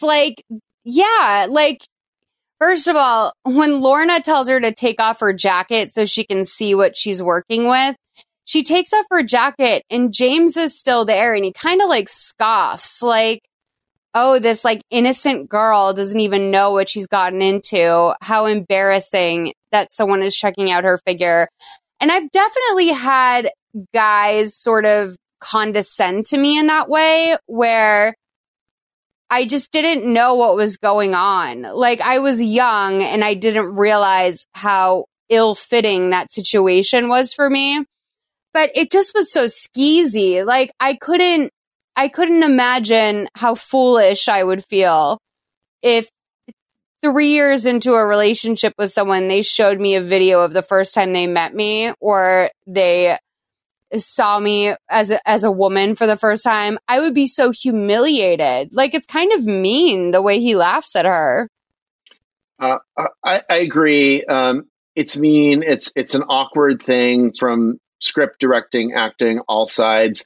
And again, it gets me back to a little bit what happened in the 4 or 5 days leading up to the plots of this movie with our friend Miss Dutton here that made her spiral so quickly. Because again, the start of this movie was just a couple of days ago, and she went from being a promising young DA to now she's an undercover hooker who's stripping off for her coworker. It's a sad turn of events and a quick spiral. God, she must be desperate or something. You'd think she'd have something to hide. So John is waiting out in the living room area in the hotel. He's trying to gnaw off the plastic from a side of maybe macaroni salad or something. And he calls to Sarah, your pastrami's getting cold. So Sarah comes into the bedroom and she's like, that was one long lunch. And we see what she's wearing for the first time. It's a tight black skirt and a bustier with a cropped blazer over it. And he starts to tell her that, yeah, it was a long day. And then he realized what she looks like, and it takes his breath away. And she's like, do you think this will work? And he's like, it works for me. So he tells her to remind him to tell Lorna she did a good job. And she asks him why he keeps everyone at such a distance. She couldn't help but notice that he keeps everyone at arm's length. And that's a great question and a great way to put it, right? So he's like, well, let me ask you a question. Why do you still live at home? Which is fair. That's fair game, dude. Like, for sure. And she says that her father's alone and she feels obligated. She always felt the need to prove herself to him when she was growing up. She asks him why he's looking at her like that. And he says it's because she's beautiful. He says that ever since he met her, he finds himself thinking that he might be happy again. And then they kiss. So they do a close-up on her feet as he's starting to undress her. And like, did you notice that her pantyhose are all bunched up around her toes? I did. That was a weird shot that most certainly was a body double, but also was a bit of a strategic error from our director friend. Yeah, it was unfortunate. And again, like, you know, it's difficult to blame something on a single person in a situation like this. Like, it's almost like technically that's wardrobe's fault. I don't blame Lisa Hartman's feet. So then I didn't write in the sex scene here because I remember being like, just fast forward. It's a good like 2-minute long thing, right? You get it. They bang. Was there anything interesting in there for you? Yeah, there was one interesting thing in there for me, which was a lingering detail that they returned to twice. And it was like, it was a shot of her back and his hand in a tight close-up. So you just sort of had like knuckles, fingers, and back in the scene. And he's sort of like doing like a modified back rub kind of a thing, like scrunching her back and her back muscles together, not in a massagey way, but just sort of like in a grabby kind of a way. And they showed it twice and it was, it caught my eye. Yeah, these are always so uncomfortable because there's only so far you can go with like a TV sex scene. And I mean, that's never been the main draw for me in any movie I've ever seen is like, I mean, Ed and I went to 50 Shades of Grey together and we giggled throughout the entire thing. Like, it was the least interesting thing I've ever seen in my life. And meanwhile, these two women behind us were like, they're not married. And like about me and Ed. And we were like, oh, that's so true. Like, we're not married. Like, this does not apply to us. But I can't imagine ever going to a movie like that and being like, oh, yeah, this really does it for me. So Portis and Sarah and James are all going over her new identity with her parents' names, her mom's maiden name, which comes up a lot, where and how she grew up. And she's having a hard time learning aspects of it. And Portis is getting really frustrated with her and he's not holding back. And, you know, Deborah apparently is sharp as a tack. So she's not going to put up with any of her shit. And under this new identity, apparently one of the many things she did is time for soliciting. So I don't know why that's such a universal thing. I think maybe because a prison record is like, you can't really fake that unless you have someone on the inside. So maybe part of giving her a record is to have something that Deborah cannot question no matter what, basically. Yeah, I think so. This little part of the movie was sort of a weak spot, and this scene sort of showed some of the limitations of Lisa Hartman as an actress and the rapport between the three of them. It's not a great scene. So John's kind of like barking at her too. And Sarah tells Portis, like, the two of us need a minute. And you know Portis knows what's up, dude. Like, they never mention it, but you know Portis knows, oh, James is up to his old tricks, right? Yeah, so he gets it. The two of them talk, and this is, like, hard to watch just as a woman because, like, you know, like, we do have that part of us. I think every woman does. And if she doesn't, like, congratulations, where you make something out of almost nothing. And how can you not, especially if you're like hooking up with people at work? Like, how could you not read more into it than you should? That's why you can't shit where you eat, truly. And she's like, listen, I know last night wasn't supposed to change anything, but I was hoping that we would be at least civil. And he tells her to sit down. He says that they have a job to do, so he doesn't have time for small talk. And she asks him why he's being so mean. And is it because you're afraid? Which I'm like, oh, girl, I don't think it's because he's afraid. And she's like, is it because of what you feel? And he goes, no, it's because of what may happen to you. And obviously she wanted it to be about how he feels. So they're looking for a cop killer. They're not taking any chances with her. He said that last night was special to him, and suddenly she's relieved. That's really all she wanted to hear. And again, I'm still a little stunned by this. It just seems so...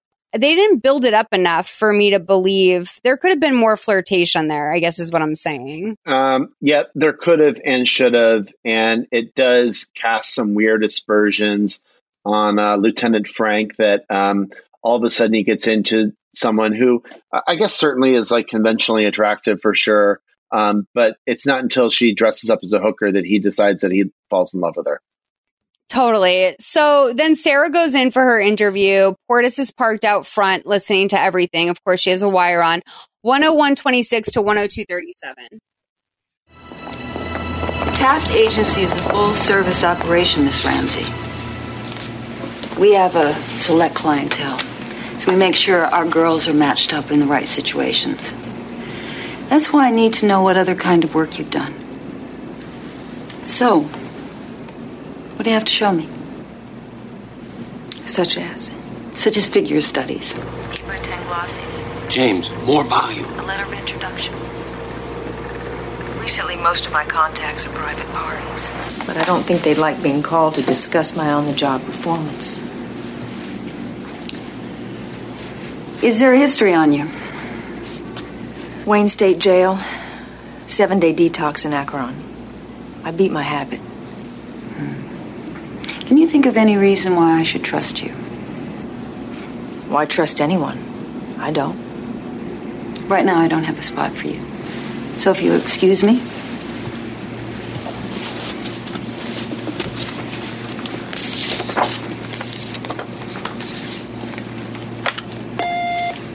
Earl, would you come in here? So she calls in Earl, which... shit's about to go down.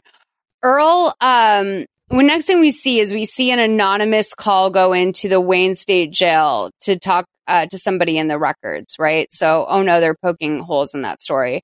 Sarah's smoking cigs in a pool chair and reading a book, which was the most relatable thing I've seen from her this whole movie. Where I'm like, oh good, you smoke cigs and you read books by the pool. Like, I totally can do that too.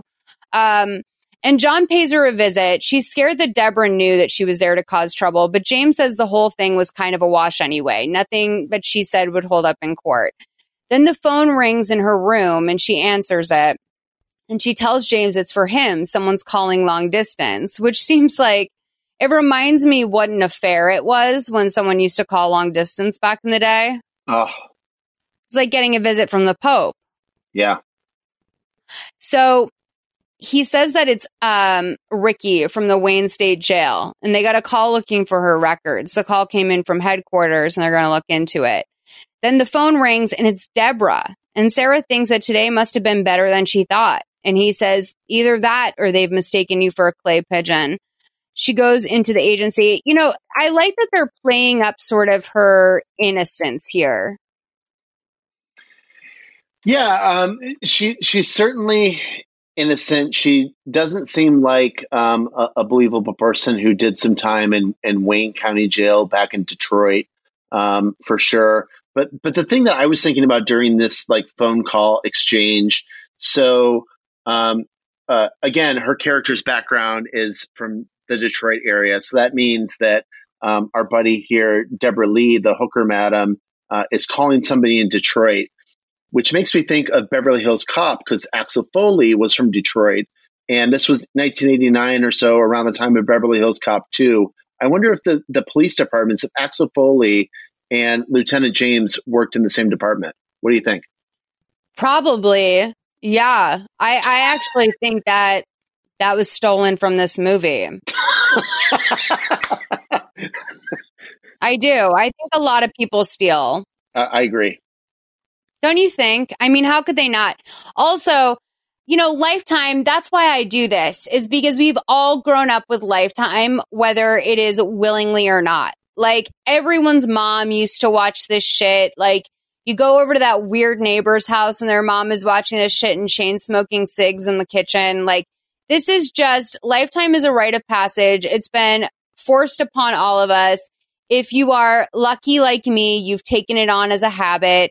Lifetime is ever present. Like, I will never believe someone didn't originally see something in a Lifetime movie. I think you're absolutely correct. It's done a lot for a whole generation, and may its legacy live for on and on and on, with Discovery Plus launching January 2021. By the way, speaking of, I have to watch that KFC movie. This will already have happened by the time that this airs, but I have to ask you, Grimbo. So I feel like KFC was like, we're not going to put our money into the Super Bowl this year. So what's another way we can spend our budget? Because this is an insane budget choice for them. Like, let's not act like KFC just has infinite resources. They probably have a lot, but this is like a major deal to produce a whole movie. Like, can you imagine what Mario Lopez alone charges for a 15-minute commercial? Probably not cheap. No, 7 figures for sure. I'm excited. I'm excited to watch it. We're talking on Thursday night. It's coming out on Sunday. I know that I have somebody reviewing it for me. I haven't seen it yet myself, but I'm psyched.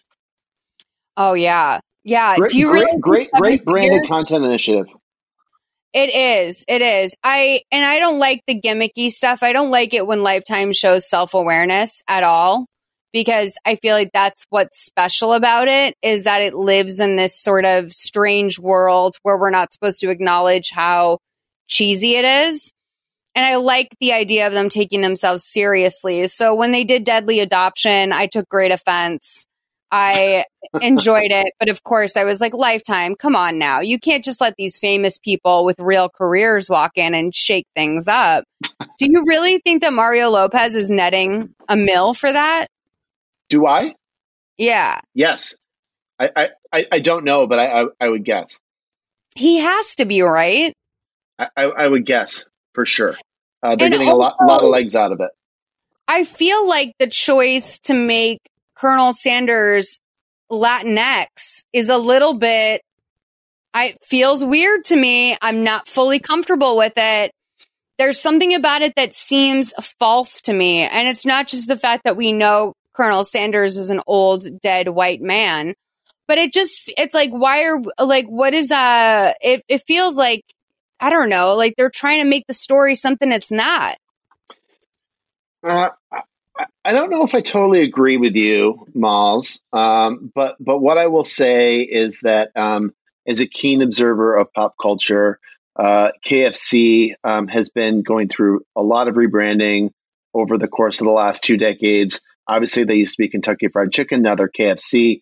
They've been giving this Colonel Sanders role over to a wide swath of folks. I feel like a lot of comedians. Wasn't Norm Macdonald? You know Colonel what? Sanders for a hot minute? So right. I forgot that that's a move. I thought that they had to change their name to KFC because they can't say chicken anymore. Because it's correct. not chicken. So yeah, it looks like Colonel Sanders has been Norm Macdonald, Jim Gaffigan, Rob Riggle, a couple of wrestlers, Jason Alexander. But you're right. It looks like they're finally evolving into more POC perspectives on the legend of Colonel Sanders. So I, for one, applaud that. Unbelievable. I applaud it. Sarah goes into the agency. Let's play the scene 104:21 to 105:38. I think this is every young woman in LA's dream. Let's play this. You know what they say about answered prayers? More tears are shed over answered prayers than unanswered ones. St. Teresa of Avila said that. I went to parochial schools. St. Luke's, K through 6. I need to know who I'm dealing with. Don't suppose you want to tell me your mother's maiden name? Rourke. We dropped the O when we got off the boat. Dropped the O. Where'd she get that? I gave her that. I don't know about you, Portis. We see ours.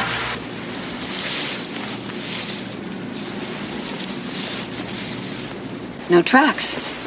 The detox center did well by you. You know, you've been nosing around in my life for a while now. You want to tell me what's in this for me? I can build your career. I can make you rich. I can give you a golden parachute when you retire. I can find you a husband or a commune. Otherwise, when your looks and health go, you'll end up back on the streets, hooking sailors for quarters. Does that mean I have the job? That means you get an address. All right. So, I mean, great point. Honestly, this is, if I had to be a high class call girl, that's the deal I'm looking for. Yeah, you don't want to end up hooking sailors for quarters, especially when a beer costs only 80 cents. You got to work 4 times to get one beer. That's not a good rate for women. Right, for sure. So then back at the hotel, John is giving Sarah shit for smoking. Like, why are you filling your lungs with chemicals, he asks. And he starts to wire her up.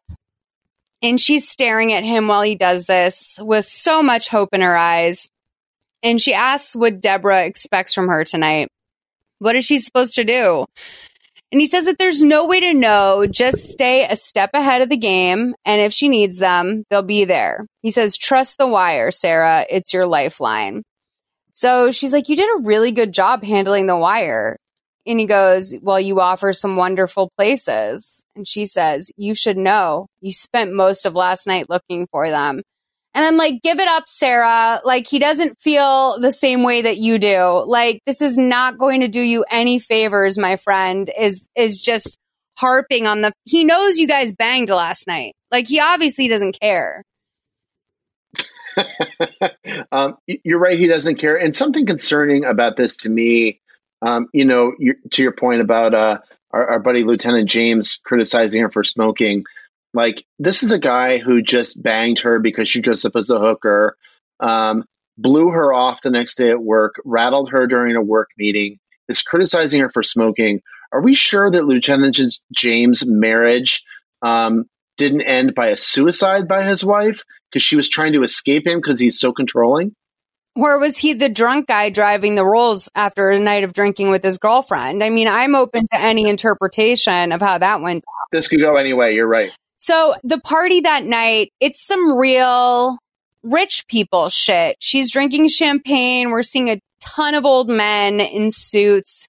You know, this is like when Los Angeles is young, is like if this is the old money in town. And I've always felt that way about LA. Like even the, old money by this town's standards, it still has a shiny veneer on it that makes you know that all their money was earned in the last 60 years, which isn't a slight, but it kind of is. Yeah, but these are like the same people who were throwing Hollywood sex parties in LA Confidential, but they're still throwing them in the 80s, 30 to 40 years later. The wallpaper isn't great. The paint jobs aren't totally there. The artwork isn't as good as what we saw on the desk earlier in the movie. This is a depressing scene. So then Valentine gets there and she comes in through the back door and one of the girls spots her and they're like, what are you doing here? Why are you coming in through the back door? She's like, I just need a couple $100. I'm low on money. The girl's like, I don't have that kind of money. If you want that, like there's a girl downstairs, you know her. She always has a lot of cash. So we see Valentine put down this wicker basket that she has. And finally I realize, it's a fucking cat holder. Why? Because there's a cat in there. She's brought this cat to a Hollywood party for some reason. So Earl approaches and he tells Sarah that there's someone inside that's interested in her. So he leads her inside to this older, balding man who has a pretty woman by his side. And the woman takes Sarah by the hand and they go downstairs together. And he says, if the evening goes well, I've been known to tip quite generously. So this downstairs of this party is something in LA that I've never seen, but has to exist. I mean, these are the parties that people write about. This is what I think that when all those conspiracy theorists who say that when they say everyone in Hollywood like drinks adrenochrome, like this is what they're thinking of is these parties. Yeah, these are parties that are of legends for sure. So there's like, you know, tons of semi-naked people running around. There's a guy getting beat up with a paddle. There's an underground pool room. There's just a lot going on. He leads her to a back room, 109-41 to 110-28. You're very beautiful. Thank you. I think you're going to enjoy tonight. And I hope it's true what they say. What's that? Blondes are more fun. Have more fun. And I can vouch for that. I'm sure. Fortis, I'm getting her out of there. James, right now Sarah's the only shot we got. She got us this far. Let her play out a minute. Now, I don't want you to complain about anything that I'm about to do. Why would I complain? I'll be right back. Where are you going? Let me surprise you. Please do. Good girl. Good girl, he says. Disgusting. Yeah, this guy's a real creep, and this sex party certainly cannot hold its weight when compared to something like what our buddy Tom Cruise did in Eyes Wide Shut. That East Coast versus West Coast sex party thing, there's never been a wider dichotomy between two things ever. Our buddy Tom Cruise, for sure.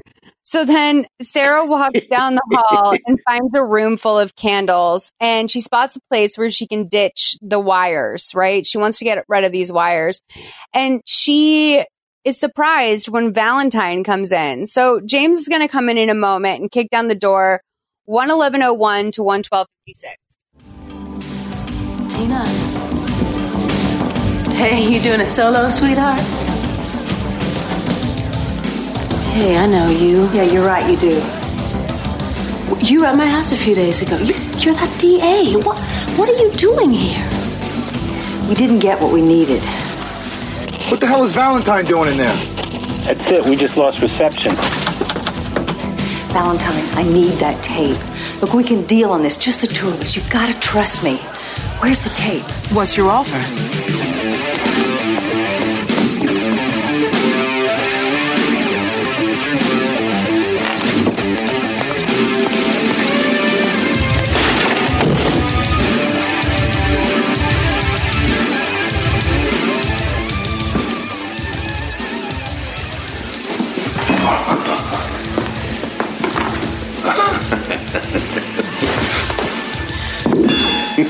Got me.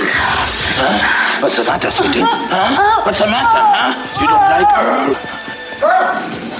Whatever you're thinking, forget it. You don't need the heartache. Let it go. I said let it go! Get your hands on the mantle and spread them. Do it or I'll destroy you. James, it's me. Come on, sister, turn around. Hands on the mantle.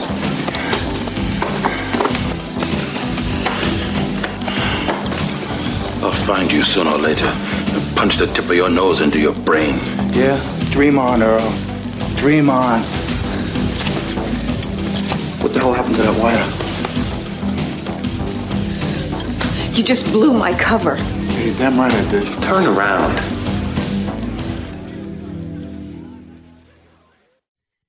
All right. So great music in this scene. That's my number one takeaway.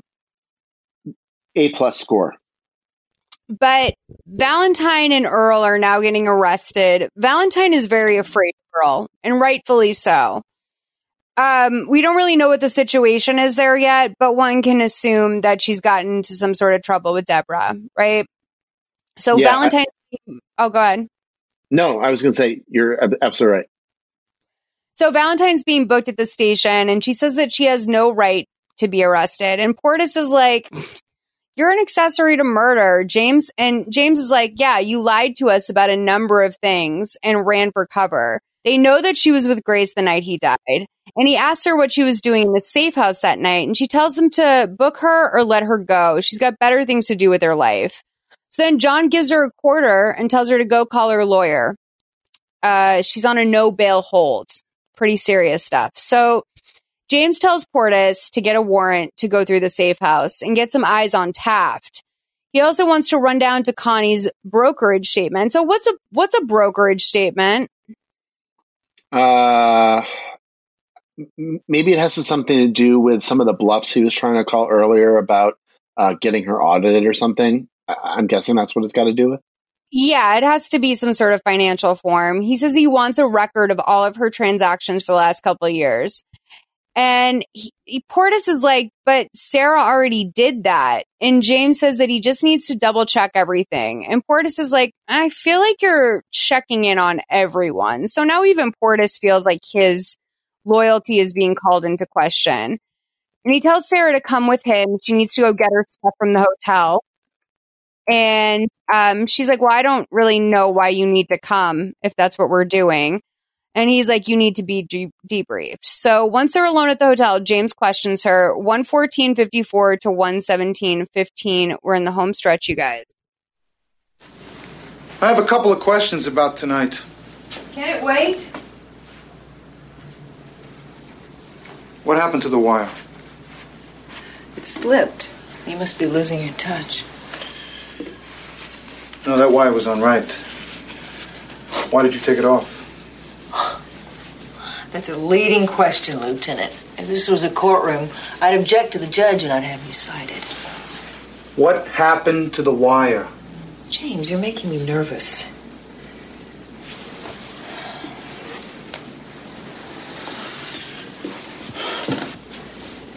Tell me what happened with Valentine. Nothing. She recognized you. You talked. What did you talk about? Valentine didn't tell me anything. Valentine had $5,000 on her. The matron found it when we booked her.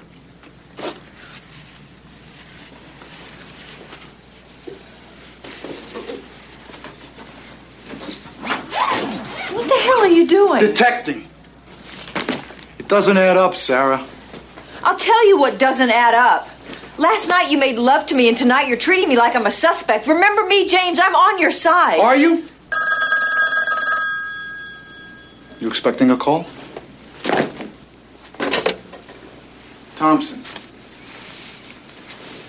Uh-huh. Draker? Yeah, thanks. Earl made bail.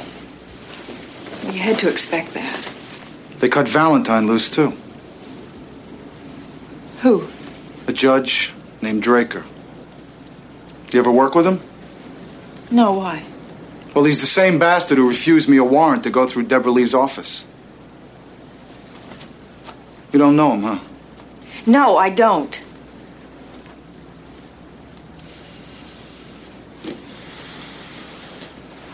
I gotta get going. You coming? Maybe I should sit this one out. Is it the way you want it? That's the way it is. This guy's not worth it. He's way too controlling. Way too controlling. It's insane. You're literally in a relationship with a cop. Like, in the worst way possible. I mean that in like a bad way. Like, truly a cop. Yeah, a cop, and a cop who's on day 4 of this relationship. Exactly. And by the way, not even claiming her. Like, she has to keep walking him into the fact, like, hey, remember me from last night? Which, by the way, the timing in this movie is wild.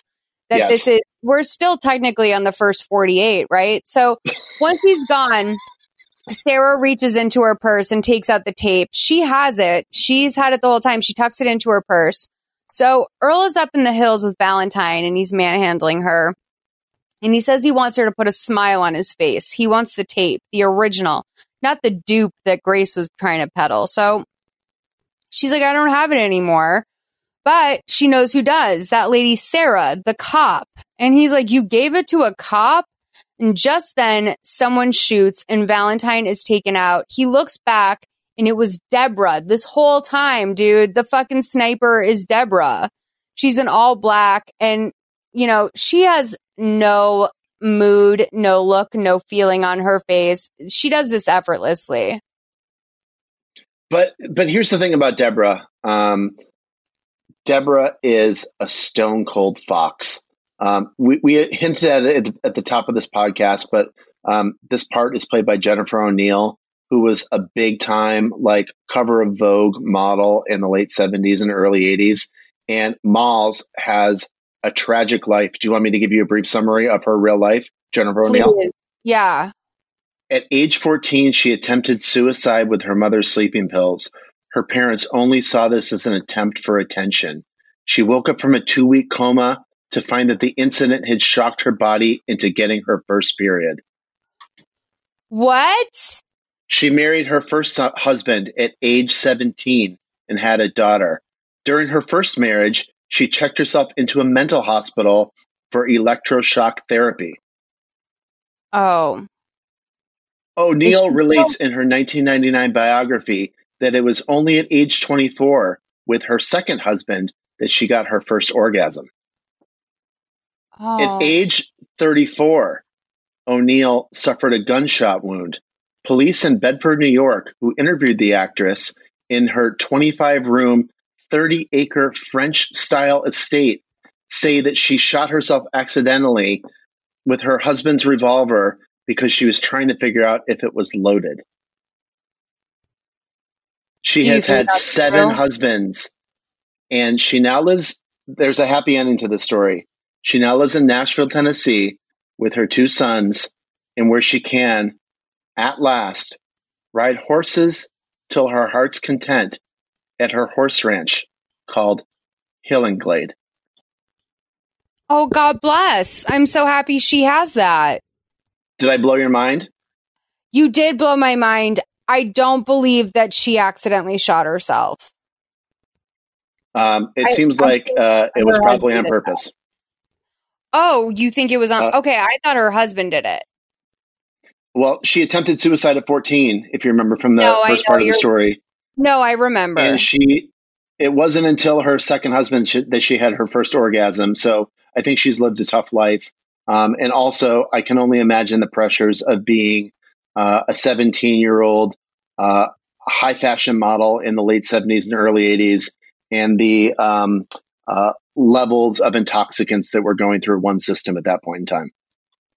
Dude, I don't want to derail this completely, but I do have to tell you a fact I learned yesterday that I never knew in all my years. I wonder if you know this as a father, okay? Because you have 2 boys, right? 2 boys. Okay. So apparently, when a little girl is born, like a baby infant girl, sometimes they can take on their mom's hormones in the womb, and they have to have their first period, and sometimes they lactate before 2 weeks old. Whoa. Did you know that? I've never heard that before. What a fact. This is a great podcast. It blew my mind because there's so many things about labor and childbirth for something that is so incredibly common that people don't know anything about. And I'm convinced that they hold these facts back to not horrify us so that people continue to reproduce. Because obviously it's like a one-time thing. You know what I mean? If your baby is 2 weeks old and for some reason it has a period. But I had no idea. And the babies can lactate. Of course it makes sense. The human body is a fucking horror show. But it's just, it was unbelievable. I couldn't believe that I made it this far in life without knowing that. One other thing about childbirth and pregnancy that I've learned with having a wife who's gone through it twice. They always tell you 9 months, but it's really 10 months. Yeah, that's true. I only found that out last year. Yeah, it's an interesting thing. It's a really interesting thing, dude. Okay, so moving forward. Earl looks back at Deborah and is like, when does the killing stop? And she goes, when we get the tape. So she looks inside Valentine's purse and she finds Sarah's card. So now she knows her name. Okay. So Portis tells James that they got someone to look through Draker's calendar to see if Deborah or Earl had ever been on his docket. And James says that he knows Draker did this and that he wants to take him down today. They're on the crime scene of Valentine. Sorry, did I not say that? So then James spots a bullet on the ground. It's a 9mm. And he says, we're going to compare this to the other bullets. Portis says that all of this is getting so much worse. And he went through Connie's statements and she made $500,000 in 8 transfers over 2 years, all in firms represented by George Dutton. Connie used to buy blocks of stock days before a hostile takeover, and she made a fortune. So Hollis comes over and says that he just got word who placed the calls checking on Sarah's cover stories. It was Heller. He used his own phone. Heller is the captain, or not the captain. What's it called? Yeah, he's like the captain or the lieutenant or something like that. He's the something deputy. Sorry, I forgot the name. Anyway, the 3 detectives approach them and Heller's nervous. They arrest him on the spot. They take his weapon. They decided to play it his way, arrest some guy and parade him around in front of the 11 o'clock news. Great callback, dude. He's the one who fingered Lucy Delgado and almost had Sarah killed. What does Deborah have on him? He killed a fucking police officer. So James starts wailing on him, but the other detectives pull him off. And then we see James shows up at Sarah's place. He uses the door knocker. Did you see the way he knocked that door knocker? Method acting. He just kind of flipped it, dude. He was just sort of like, I'm not knocking this. I'm just going to flip it. So she answers the door. He is clearly so over this. This is like this is it. This is what we all been coming to. 121:17 to 125:14. Hi.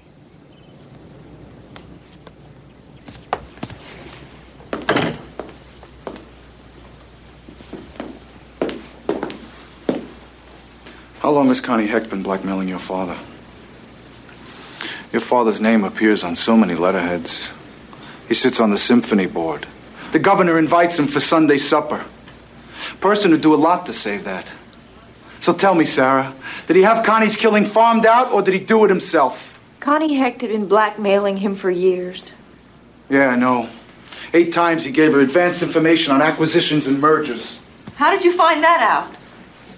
I had Portis check into Connie's financial statements. What did you think you were doing, Sarah? Suppressing a little evidence? Obstructing a little justice? What? I didn't know about Deborah Lee Taft or Earl. I never knew. Okay, so after Connie was dead, who put the arm on your father then? He didn't know. He got a call one evening at work and he was told that the tape had changed hands, that it was up for bidding. So he sent little Roger Hardy over with a suitcase full of unmarked 100s. James, when I saw Roger lying there... And what did you expect to buy with the $5,000 you gave to Valentine? My father's respect. What for, Sarah? He damn near got you killed. How long have you known? I didn't know.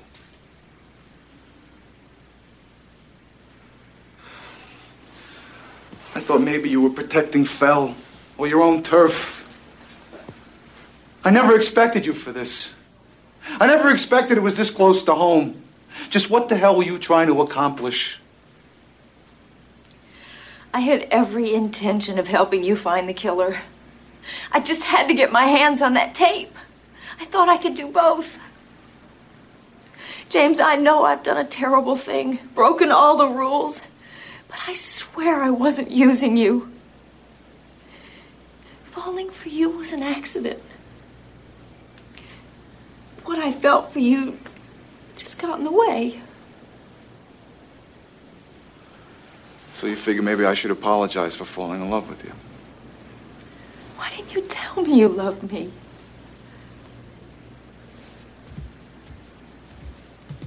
Last night I came home and I went up to my room and I sat there until dawn. I couldn't decide what to do. Do about what? The tape. Well, did you figure it out yet, Sarah? Sarah, don't say another word, not without a lawyer present. We got a room full of lawyers. Tell me, how does a father like you send your daughter into the gutter, huh? You're going to do two things for me, young man. First, spare me the sanctimonious twaddle. Secondly, show me your warrant. It's a bad move, Dutton. You got maybe one slim hope here. You help me out on this with some names, numbers, and dates. And maybe, just maybe, I can get you a deal. Listen, mister, do I look like I just fell off a turnip truck? I'm a lawyer, so I'm going to tell you how it is. You keep away from me and my daughter. How long are you going to let him do your thinking for you, Sarah?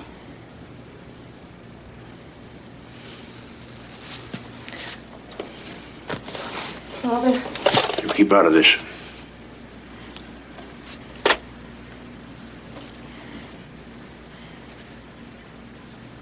I was going to tell you.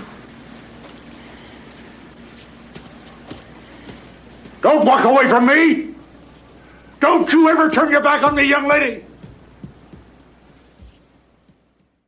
Okay, so listen, I typically understand every ounce of these movies. I know where it's coming from. I have flexed upon many a guest who has not been able to put together plot holes in a movie. I did not see this coming at all. It almost seemed like an alternate ending to me. It was crazy in that we've only met Sarah Dutton's dad the one time before, earlier in the movie, when Lieutenant Frank comes over to her house for the first time. This guy is like played by an actor named John Anderson, 245 credits to his name. Someone who got his first gig in Hollywood way, way, way back in 1950. So this guy is a guy with gravitas. But you're right. From a plot perspective, it totally comes out of nowhere. I like this guy in this role. He's the kind of guy who probably slept with Jane Mansfield in the 50s. But he's still kicking around and dealing with weird sly hookers as late as 1989. Shout out to this guy for his just parade of dealing with sleazy side of the world for 50 plus years. Yeah, no, truly, God bless. And also, this is, I don't know, I wish more movies were written like this, because I have to be honest, I've watched this movie now 2.5 times, and I did not pick up on any, like, even, it wasn't even in the acting, and maybe that's you could view that as a slight on our lead actress, but I actually think that they just, it truly was a mystery. I didn't see any like clues dropped at all, except for at the very end when they were talking about Connie's investments. But there's no way to put this together. It was a bizarre financial turn in the last 30 minutes. You know, as you noted earlier, talking about brokerage statements and mergers and acquisitions. I think they lost the thread a little bit here. But while that clip was playing, I looked it up. So this movie premiered on February 4th, 1989. It was on channels 4, 36, and 39. Is 4 an NBC station in LA? 4 is NBC, yes. Cool. Okay, so we know it debuted on NBC then in February 89.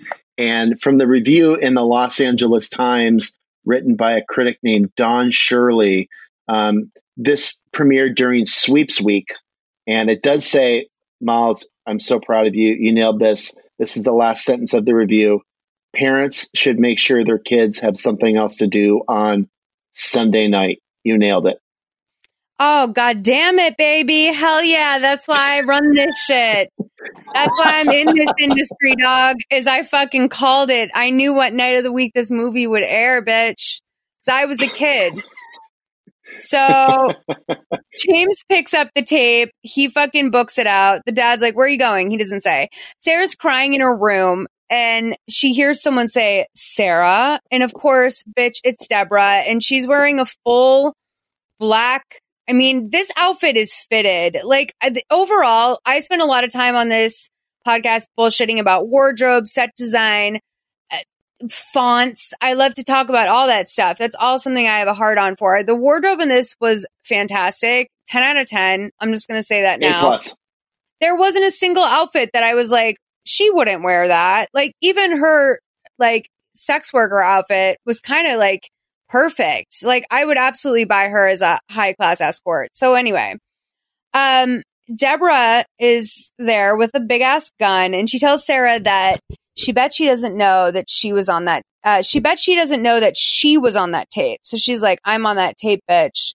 Right up there with her dad and Connie. She did it as a favor for a valued customer.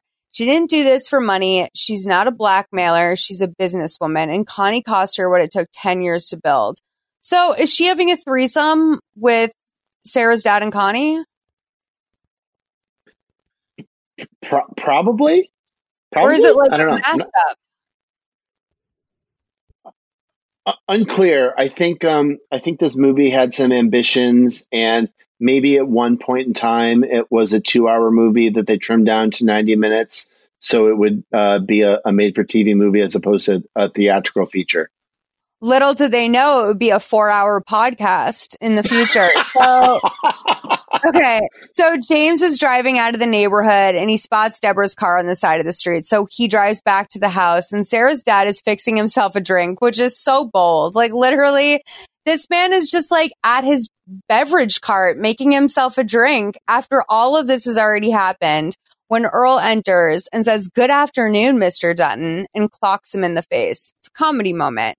So then James runs up to the house with his gun drawn, and Deborah upstairs tells Sarah that she wants the tape. Sarah says she doesn't have it, and Deborah shoots at her, but hits the bedside lamp instead. And I do love that she has a little girl room still. Yeah, she's clearly a daddy's girl, right? Yeah, but like, you would have thought like she's there to stay, so update it. Maybe even in high school. It had sort of this is the second movie in a row where I've seen this, so I'm taking note. But Deborah shoots at her and says, "I don't think you quite get it." So right as James reaches the door, Earl spots him through the glass and shoots at him, and the glass breaks. And this is a huge distraction. So Sarah takes this moment to rush downstairs and see what's going on, and Deborah shoots at her. Then there's this huge gunfight. We don't need to go through the choreography. It's a lot, and I'm not good at that. So let's just say that at the end of all of it, Deborah is shot. Earl shot is in the face. Yeah, shot right in her pretty face. In the face. Okay, I didn't see that. And then Earl left is cheek knocked out, and then Connie and James are left there to sort of have a moment of embrace, right? And there's this whole scene now. There's tons of cops, there's EMTs, as there would be after a murder. I was thinking of what a pain in the ass that would be for Beverly Hills cops. Like, they're just so not used to this. No. It's not their beat. Then we see 2 cops are trying to contain Earl as they cuff him. And, you know, this isn't a slight on Earl, but like, I would think, like, being the heavyweight champion of the world that he is, it would take at least 4 to like hold him back. Realistically. I totally agree. I thought exactly the same thing. I have that note literally written down. Poor guys. He got out of shape. Like, that's the bit, is like the boxer just hasn't been, like, he's not grinding anymore. Yeah, but you would think that even as a boxer who's a little past his prime, but is about to be arrested and tossed in jail for the rest of his life, adrenaline would give him that extra boost to last 2 minutes where we need 4 people to take him down versus 2. Yeah, it makes me scared, but I really can't wait, especially if they go the professional boxing route, to see what the Paul brothers turn into at age 50. Like, I feel like they'll still very much be serving the community. Hopefully if both make it. I mean, I don't want anything to happen to either of them, but I think it'll be very interesting. So Sarah's dad is on a gurney. We don't know what happens to him. I guess that's for the series. And we see Sarah's outside on the walkway crying and just sort of like spacing out into Beverly Hills, as you would. Like, I would zone at a wall for 2 days after this. And then James walks up behind her and takes her hand, and she leans back into him. He's not leaving her side yet. They're still together. And then we get the credits, and it's a great credits sequence where they have stills from images earlier in the movie, so we can reflect upon that as we read the credits, which is, I think, a missed thing for me. It was a nice touch. It was a great way to remember the highlights of this movie. And I will say the very last shot of this 1 hour and 30-minute or so movie is of the Von Zernick Settner Films logo. They are a prodigious producer of TV movies, including 2005's legendary Spring Break Shark Attack. Wow. This was great. I fucking love this movie. I'm not going to lie. It was so hard to get into it the first time, dude. I was kind of bummed. Like, that was the half the first time. Like, and sometimes that'll happen when I start to do the podcast, especially when I'm like going in completely dry on a movie. And I'm like, oh man, how am I going to do this? This is going to be hell. But yeah, second viewing really held up for me, and I've enjoyed listening to these clips today. This was such a fun movie. And Mark, I've held you so long that literally we probably could listen to Evermore together, but we won't. And do you have any final notes before we sign off? I know this episode should be airing either December 26th or January 2nd. So is there anything you want people to be looking out for that you're working on or anything like that? Yes, I would just say have a happy 2021 to everyone. And Malls, I love you. You are great. It is so great catching up with you. Thank you for having me on. This took way too long. Go to bed. Thank you so much, you guys. All of Mark's information is going to be in the description of the show. You're amazing. Thank you so much for a wild 2020. We'll talk to you next time. Bye.